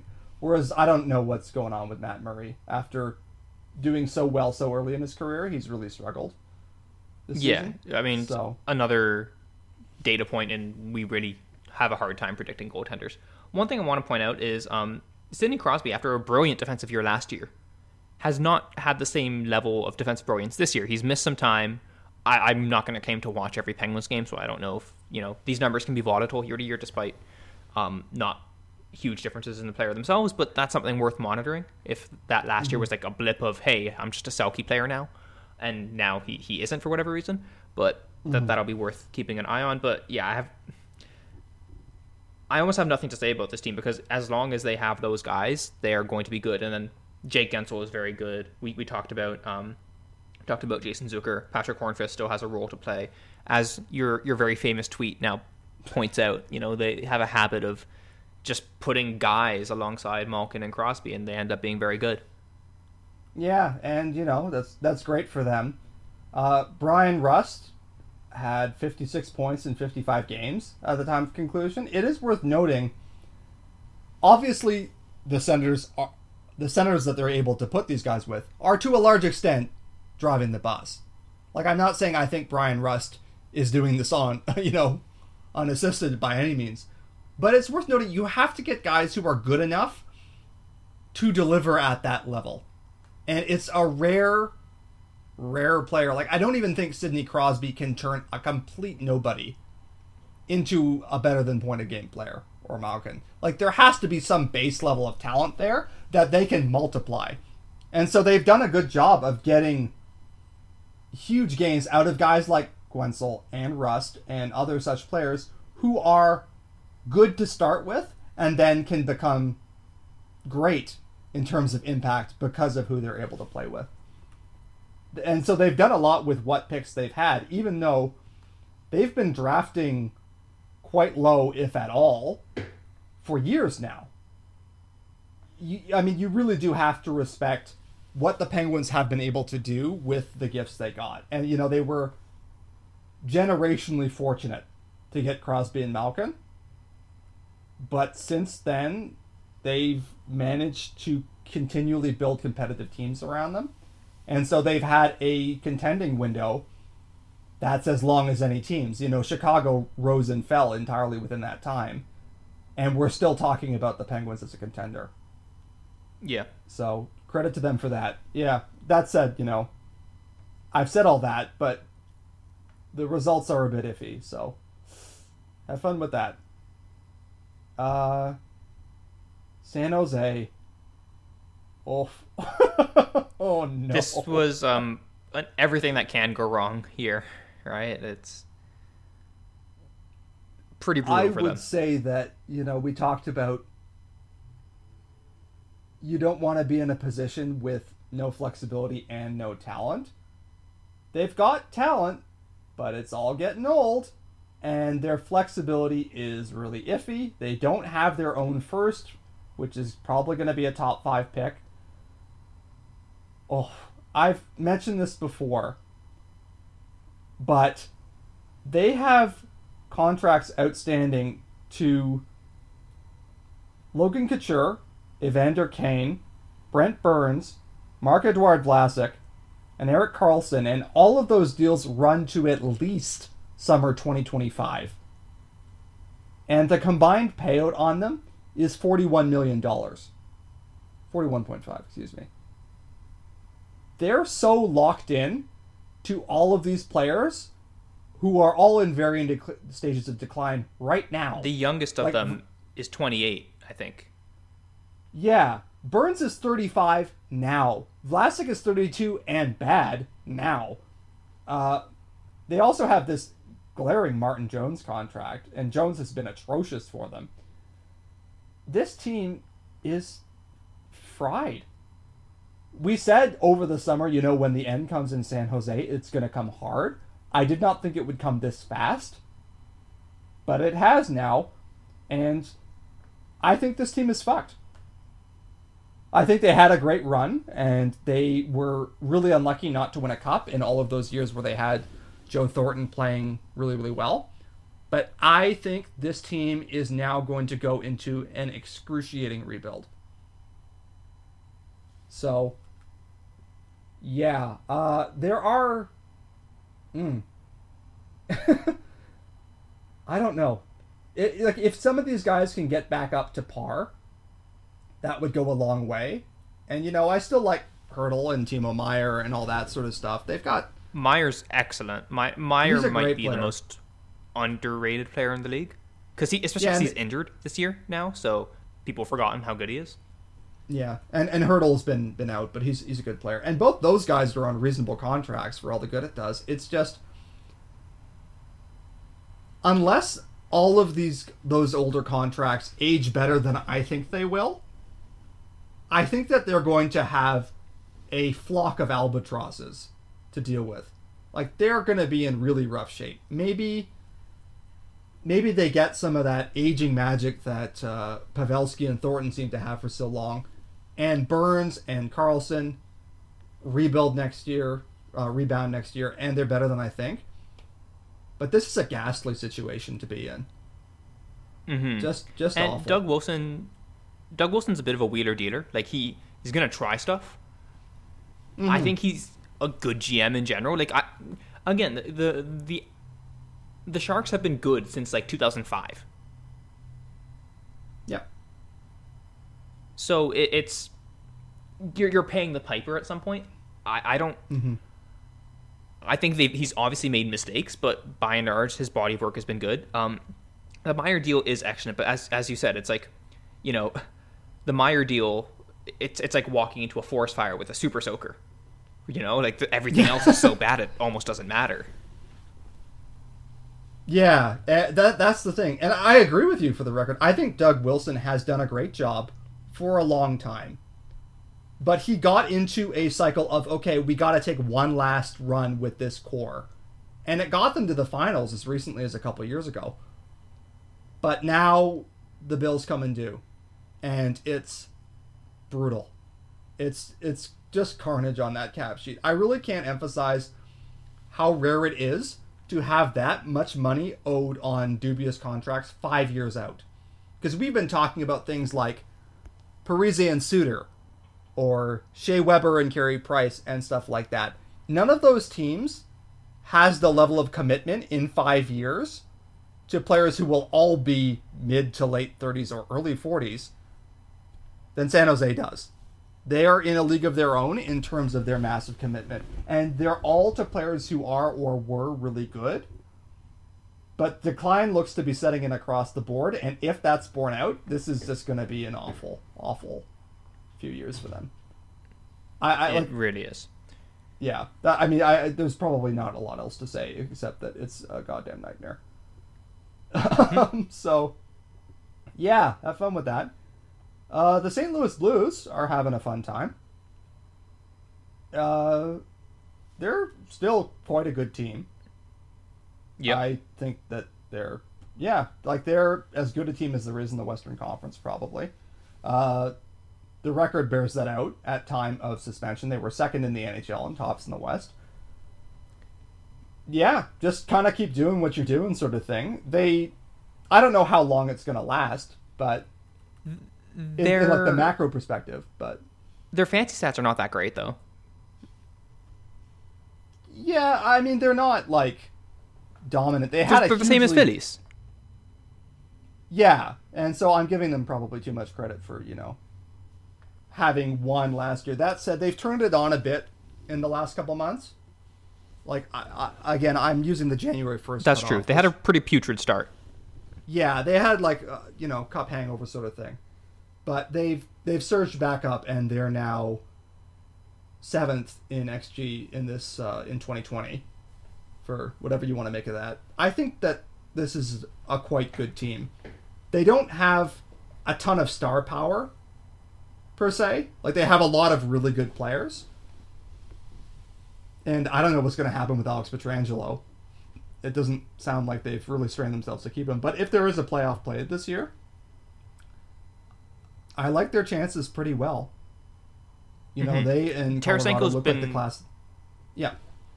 Tarasenko's been out this year as well, right? And having him back is a big boon. Yeah, and, you know, Jay Bouwmeester had a cardiac event. I would assume that he's ready to probably hang up his skates now. Just, you don't want to take chances with that. He's had an excellent career. He's 36. And if that's the end for him, he's had a great run. I'm glad he was able to get a cup. Yeah, I mean, I think that this is a solid team. Just like a solid top 9. Very good defense built around Pietrangelo and Parayko. Jordan Binnington has been certainly good enough, and Jake Allen has actually been pretty respectable to really good this year, kind of out of nowhere. Yeah, I actually, you know what? I like the position this team is in.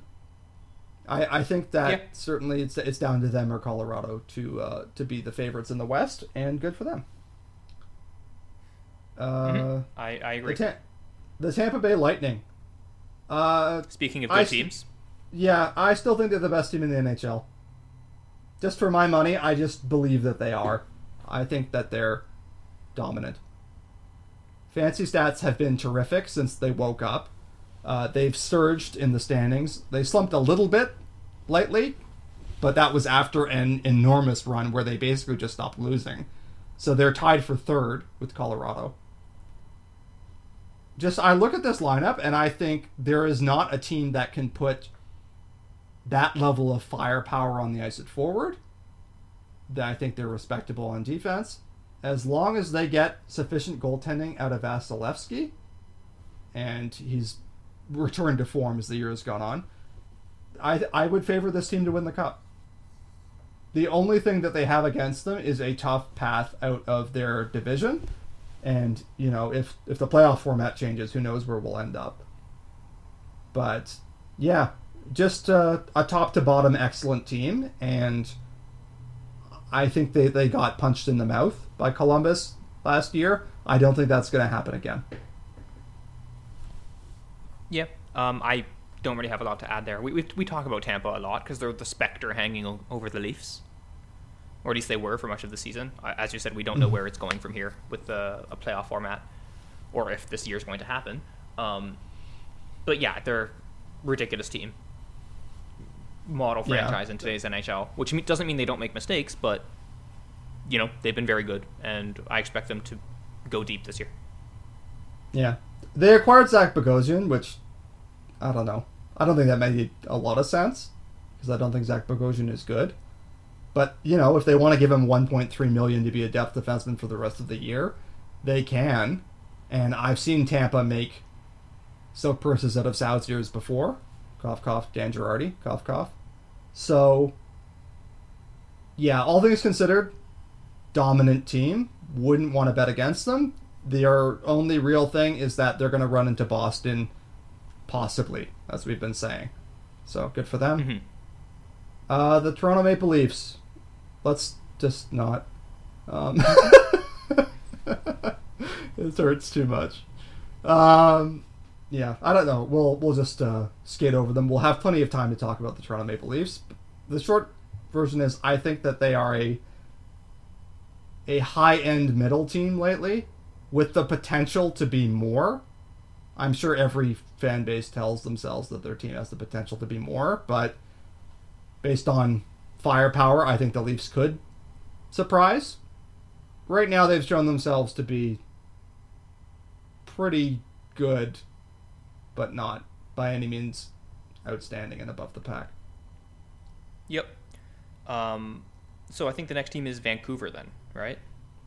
Yeah, and Vancouver was in 20th at the time of the season being paused. They're right on the edge of the playoff race. Yeah, in a playoff spot because of a weak division.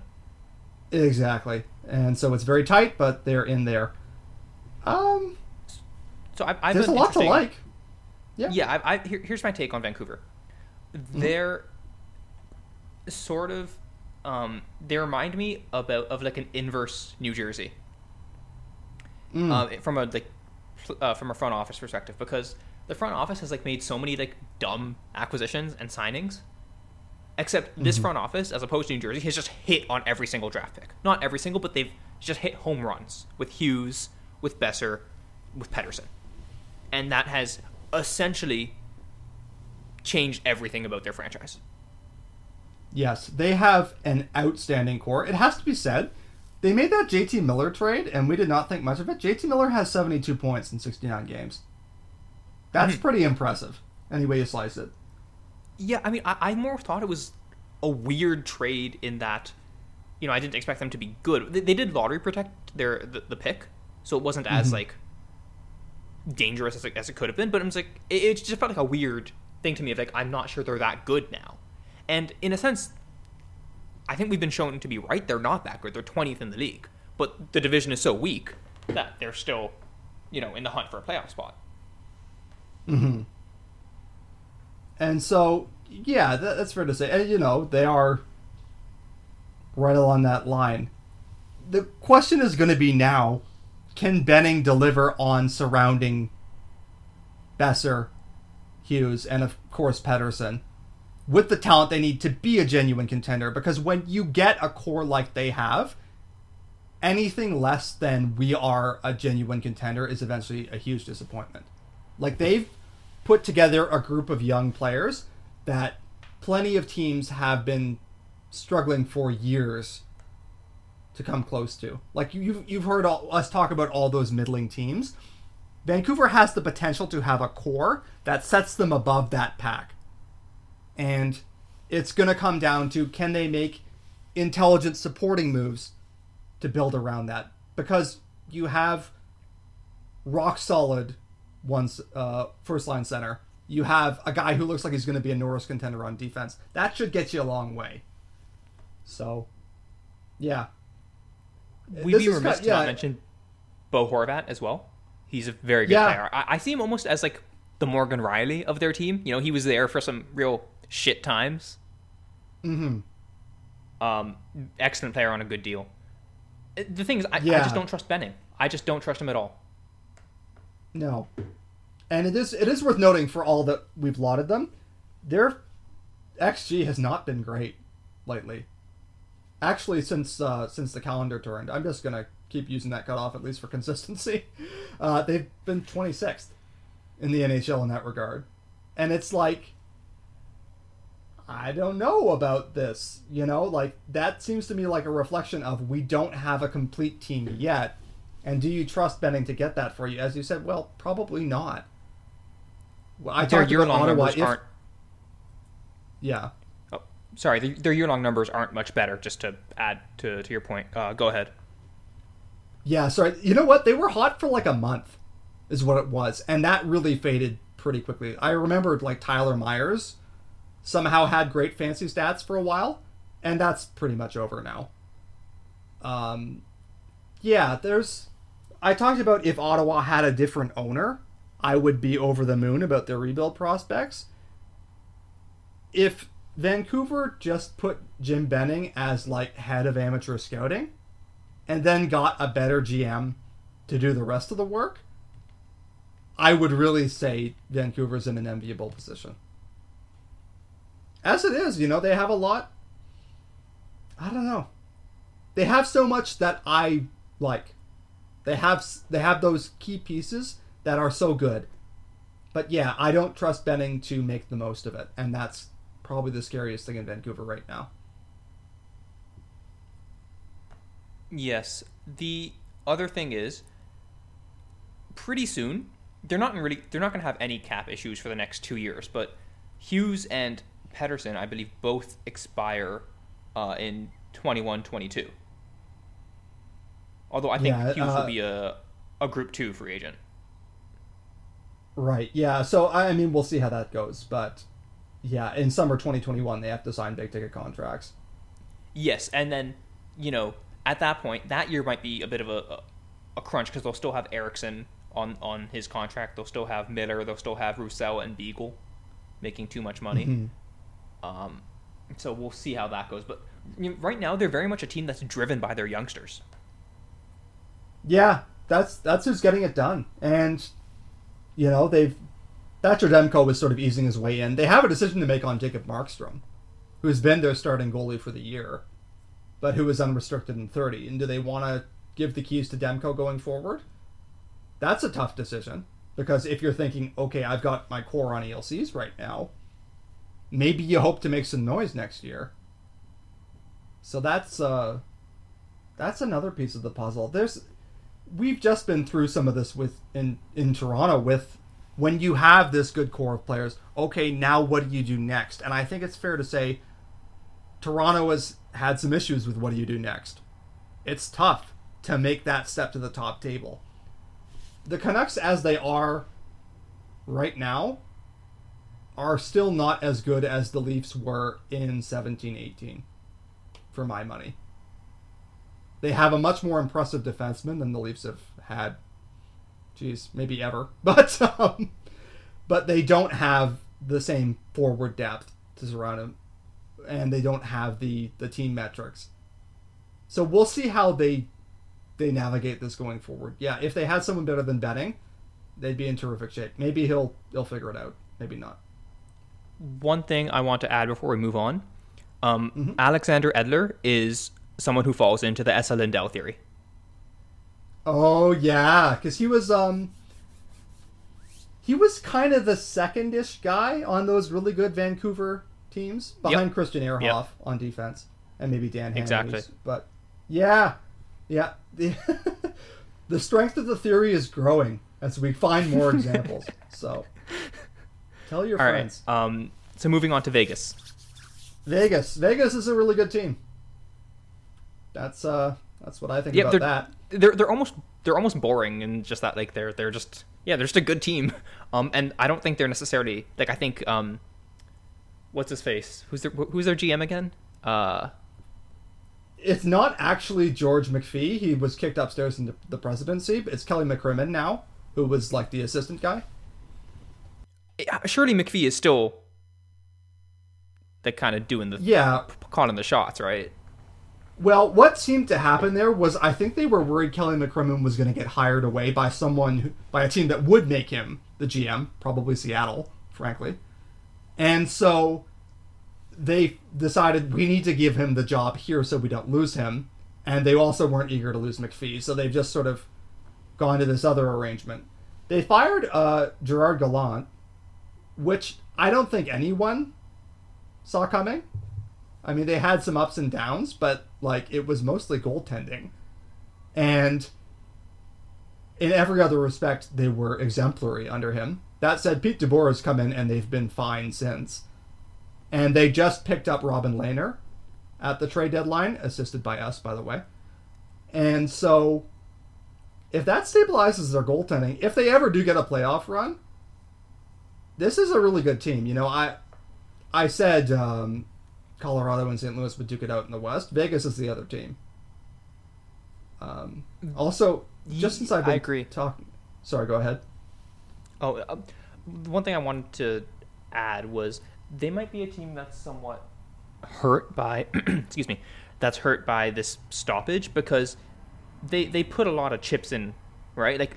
If this season gets canceled, that trade for Lehner, well, his contract expires, right? So they wouldn't have gotten what they wanted out of him through no fault of them or of Lehner. So it's a bit of a high leverage situation for them.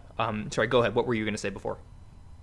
I was just going to say, just since I've been using that cutoff, in this year, they're not only the best team since the start of January in XG, they're crushing the field. No one else is close. And they've always been a good fantasy stat team. Impressive depth, great two-way forward in Mark Stone, who I think is now finally at the point where we can say he's no longer underrated, but he's really good. They've put together an effective defense. So, yeah, all things considered, I would say that this is just a very solid top-to-bottom team. The only concern here is that they want to cash in relatively soon because they're in a win-now mode. But, yeah. I agree. Okay, so cruising down the list, the Washington Capitals. Speaking of win now. Yeah, no team has ever been more win now than they are. They actually still have their first this year, which is kind of fascinating. Look, again, when the end comes for this team, it's going to be gross. But they got their cup. They've been great for the last few years, at least in terms of standings output, to the point where I trust them to outperform their metrics, which are kind of middling. They've still got the best goal scorer in history. And so, you know what? Ride that train out. What else are you going to do? There's like certain, I guess, times where it's easier to be a GM than others. I think maybe the easiest time is when you're just completely tearing down. Yep. Because you can make kind of a bunch of low effort trades where it's like, okay, we have this guy who's expiring. Just call every GM in the league. You know, hey, this guy's up for offer. What are you going to get for him? There's negotiation, but there's no like ambiguity about, oh, should I trade this guy? Should I not trade this guy? How do I build this team? One of the other places where it might be a little bit easier is when you're in a situation like Washington is in, because you're just paying. You're just saying, okay, we have these two guys who we owe it to build a team around. Mm-hmm. In this case, Ovechkin and Backstrom, and everything is just built around that, and you don't really have to worry about the future. Right? As bad as that is to say, it's kind of like, okay, realistically, like we are just trying to be as good as we can every single year. Yeah, and just give ourselves a chance every single year. And like with San Jose, when the piper has to be paid, it's going to be awful. But, you know, that's life. You make that trade any day. Mm-hmm. You trade 5 years of shit on the back end for 15 years of Ovi.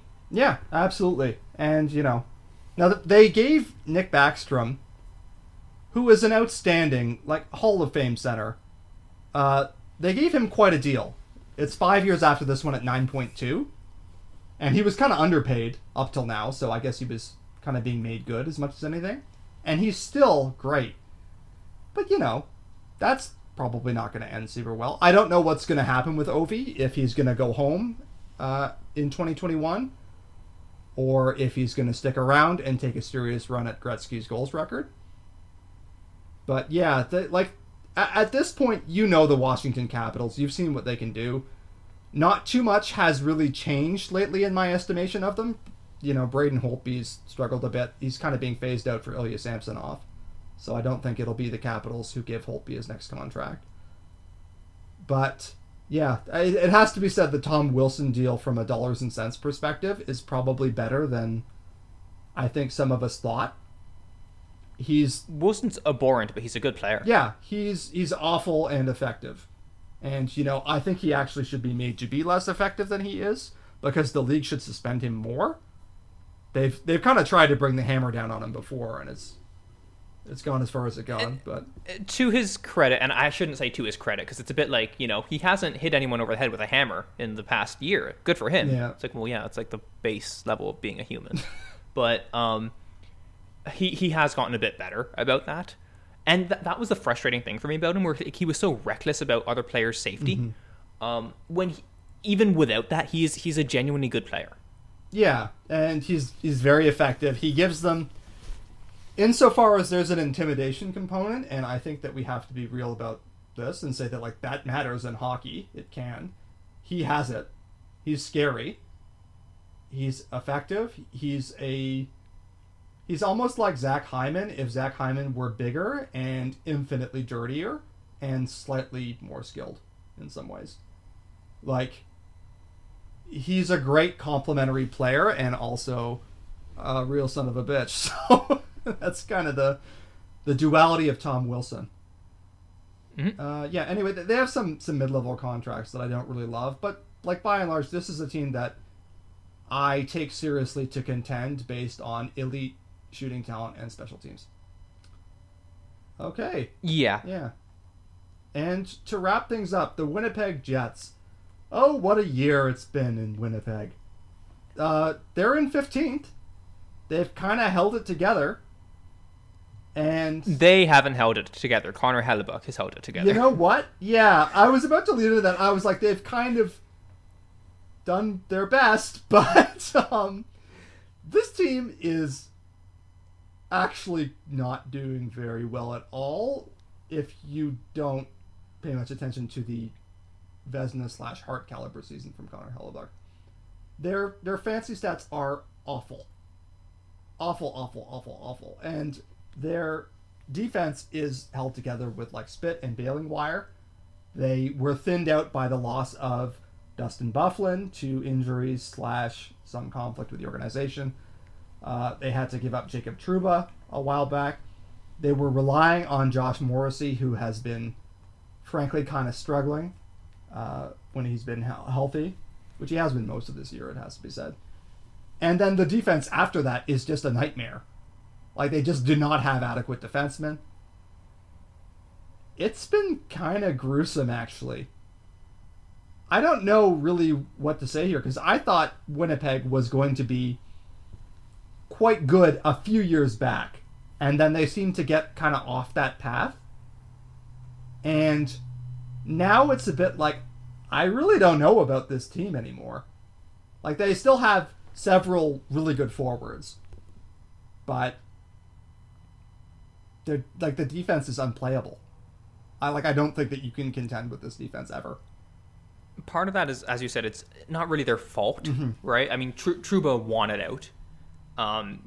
At a certain, you have team control over the guy only for so long, right? And that clock basically expired. They were hugely hurt by that happening the same offseason as this whole Byfuglien thing.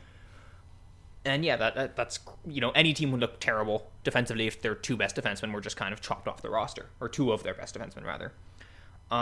But yeah, some smart Winnipeg fans that I follow have been questioning, what's Paul Maurice really doing here? Yeah, I don't think he's doing anything. And I don't even think he's like an especially bad coach. But I think that, one, Winnipeg is always slow to make major changes until they're kind of forced into them. And two, he's getting credit for the team not imploding in the standings. And it seems eminently clear that that's Connor Hellebuyck's doing. And now, I mean, granted, Paul Maurice has deserved better goaltending than he's got throughout much of his coaching tenure, including with us. And so it's kind of funny that now, when he is not really succeeding in doing much, that goaltending is saving him. But yeah, I mean, you put this together, they still have a top six that should go toe-to-toe with anybody. Like, Patrick Laine is, now that we can put to bed the idea that he was ever as good as Austin Matthews, we can sort of appreciate him, I think, on his own abilities, which are still very impressive. Like, he's a great offensive player. Blake Wheeler is still hanging in despite being 33.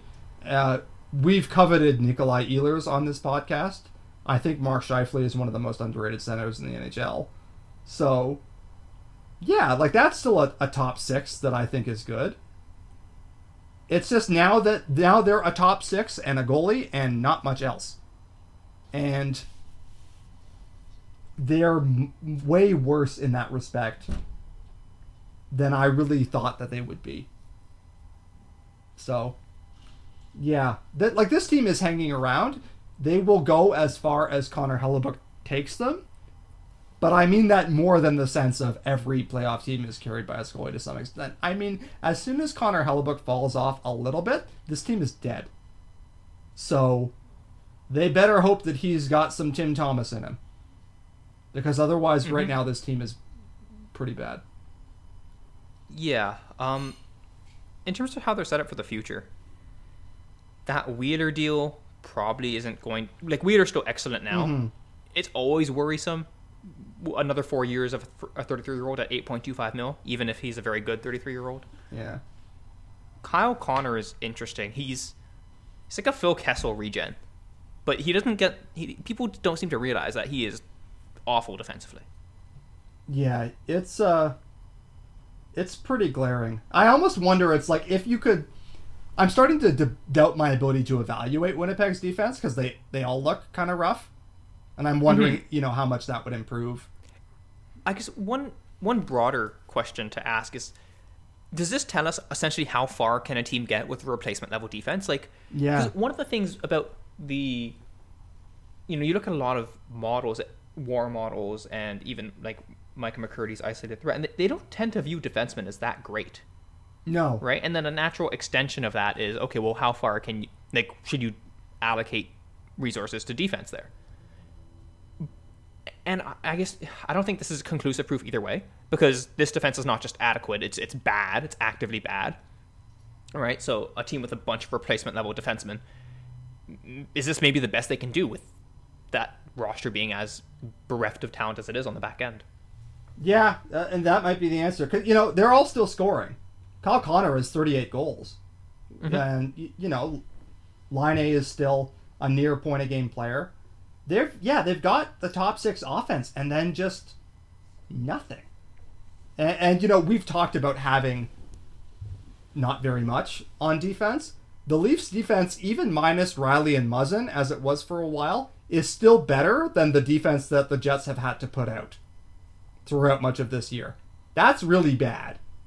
Like, it's just very glaring. I should also say they have this Brian Little contract, and he's been injured most of this year. But I don't know what's going there. They've always been kind of struggling with, do we have a good enough second-line center?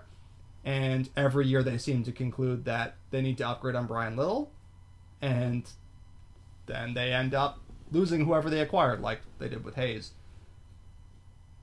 You mean Stastny? It happened with both of them, didn't it? Oh, it happened with both. Yeah. Yeah. Oh, wow. Yeah. Jeez, poor Winnipeg. Fuck. I know, it's not easy. And that's the other thing hanging over them is that, like, they are not going to be a super competitive free agency team. They have to find other avenues to upgrade their team up to a certain point. And so, with where they are now, it's by no means bad. They have that fistful of great young forwards, but they're like almost a decayed version of the Leafs, where they don't have...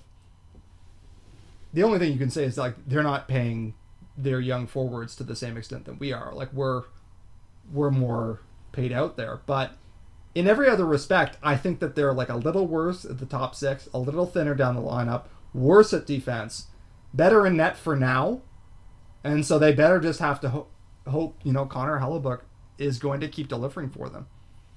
But for a team that I thought had it in them to be a real perennial contender, this is a rough state of affairs. It's been a letdown, even though they're still superficially hanging around, and even, they look like they're about on par with the Leafs, but it's goaltending and not a lot else. So, the one thing we forgot to mention is that among the people who think that they need to upgrade on Brian Little, apparently that included Patrick Laine. Yeah, that's the other thing. Laine did not apparently want to play with Patrick Little. He made some comments over the offseason about who he was kind of set with on his lines. He took a 2-year bridge deal at 6.75. He's giving certainly great value for production on that right now, but it's like, I don't get the impression that relationship is going super well. And I'm not sure that the team scuffling with no defense for a year has done a lot to improve it, but I don't know. Yeah, we will see. Yeah. Okay. That's the whole NHL. We finished at about the same time as last week, so at least we're consistent. Yeah, 4 hours of pod content for the last 2 weeks. That's probably our longest back-to-back episodes. Yeah, this was a lot. But thanks to everyone who has listened and who has made it this far. God bless you. It's really cool that we still appear to have an audience, as far as we can tell, at this tough time in the history of the world. So thank you for listening. We hope it's been fun. Yeah. Yep. You can find all of mine and Fuleman's work at pensionplanpuppets.com. You can also follow us on Twitter. Bully Fuleman into some more bad purchases. That's it now. I gotta save my money. Yeah, so you can do that at you can follow me at RV and Fuleman at AT Fuleman. Thank you all for listening. We'll see you next week.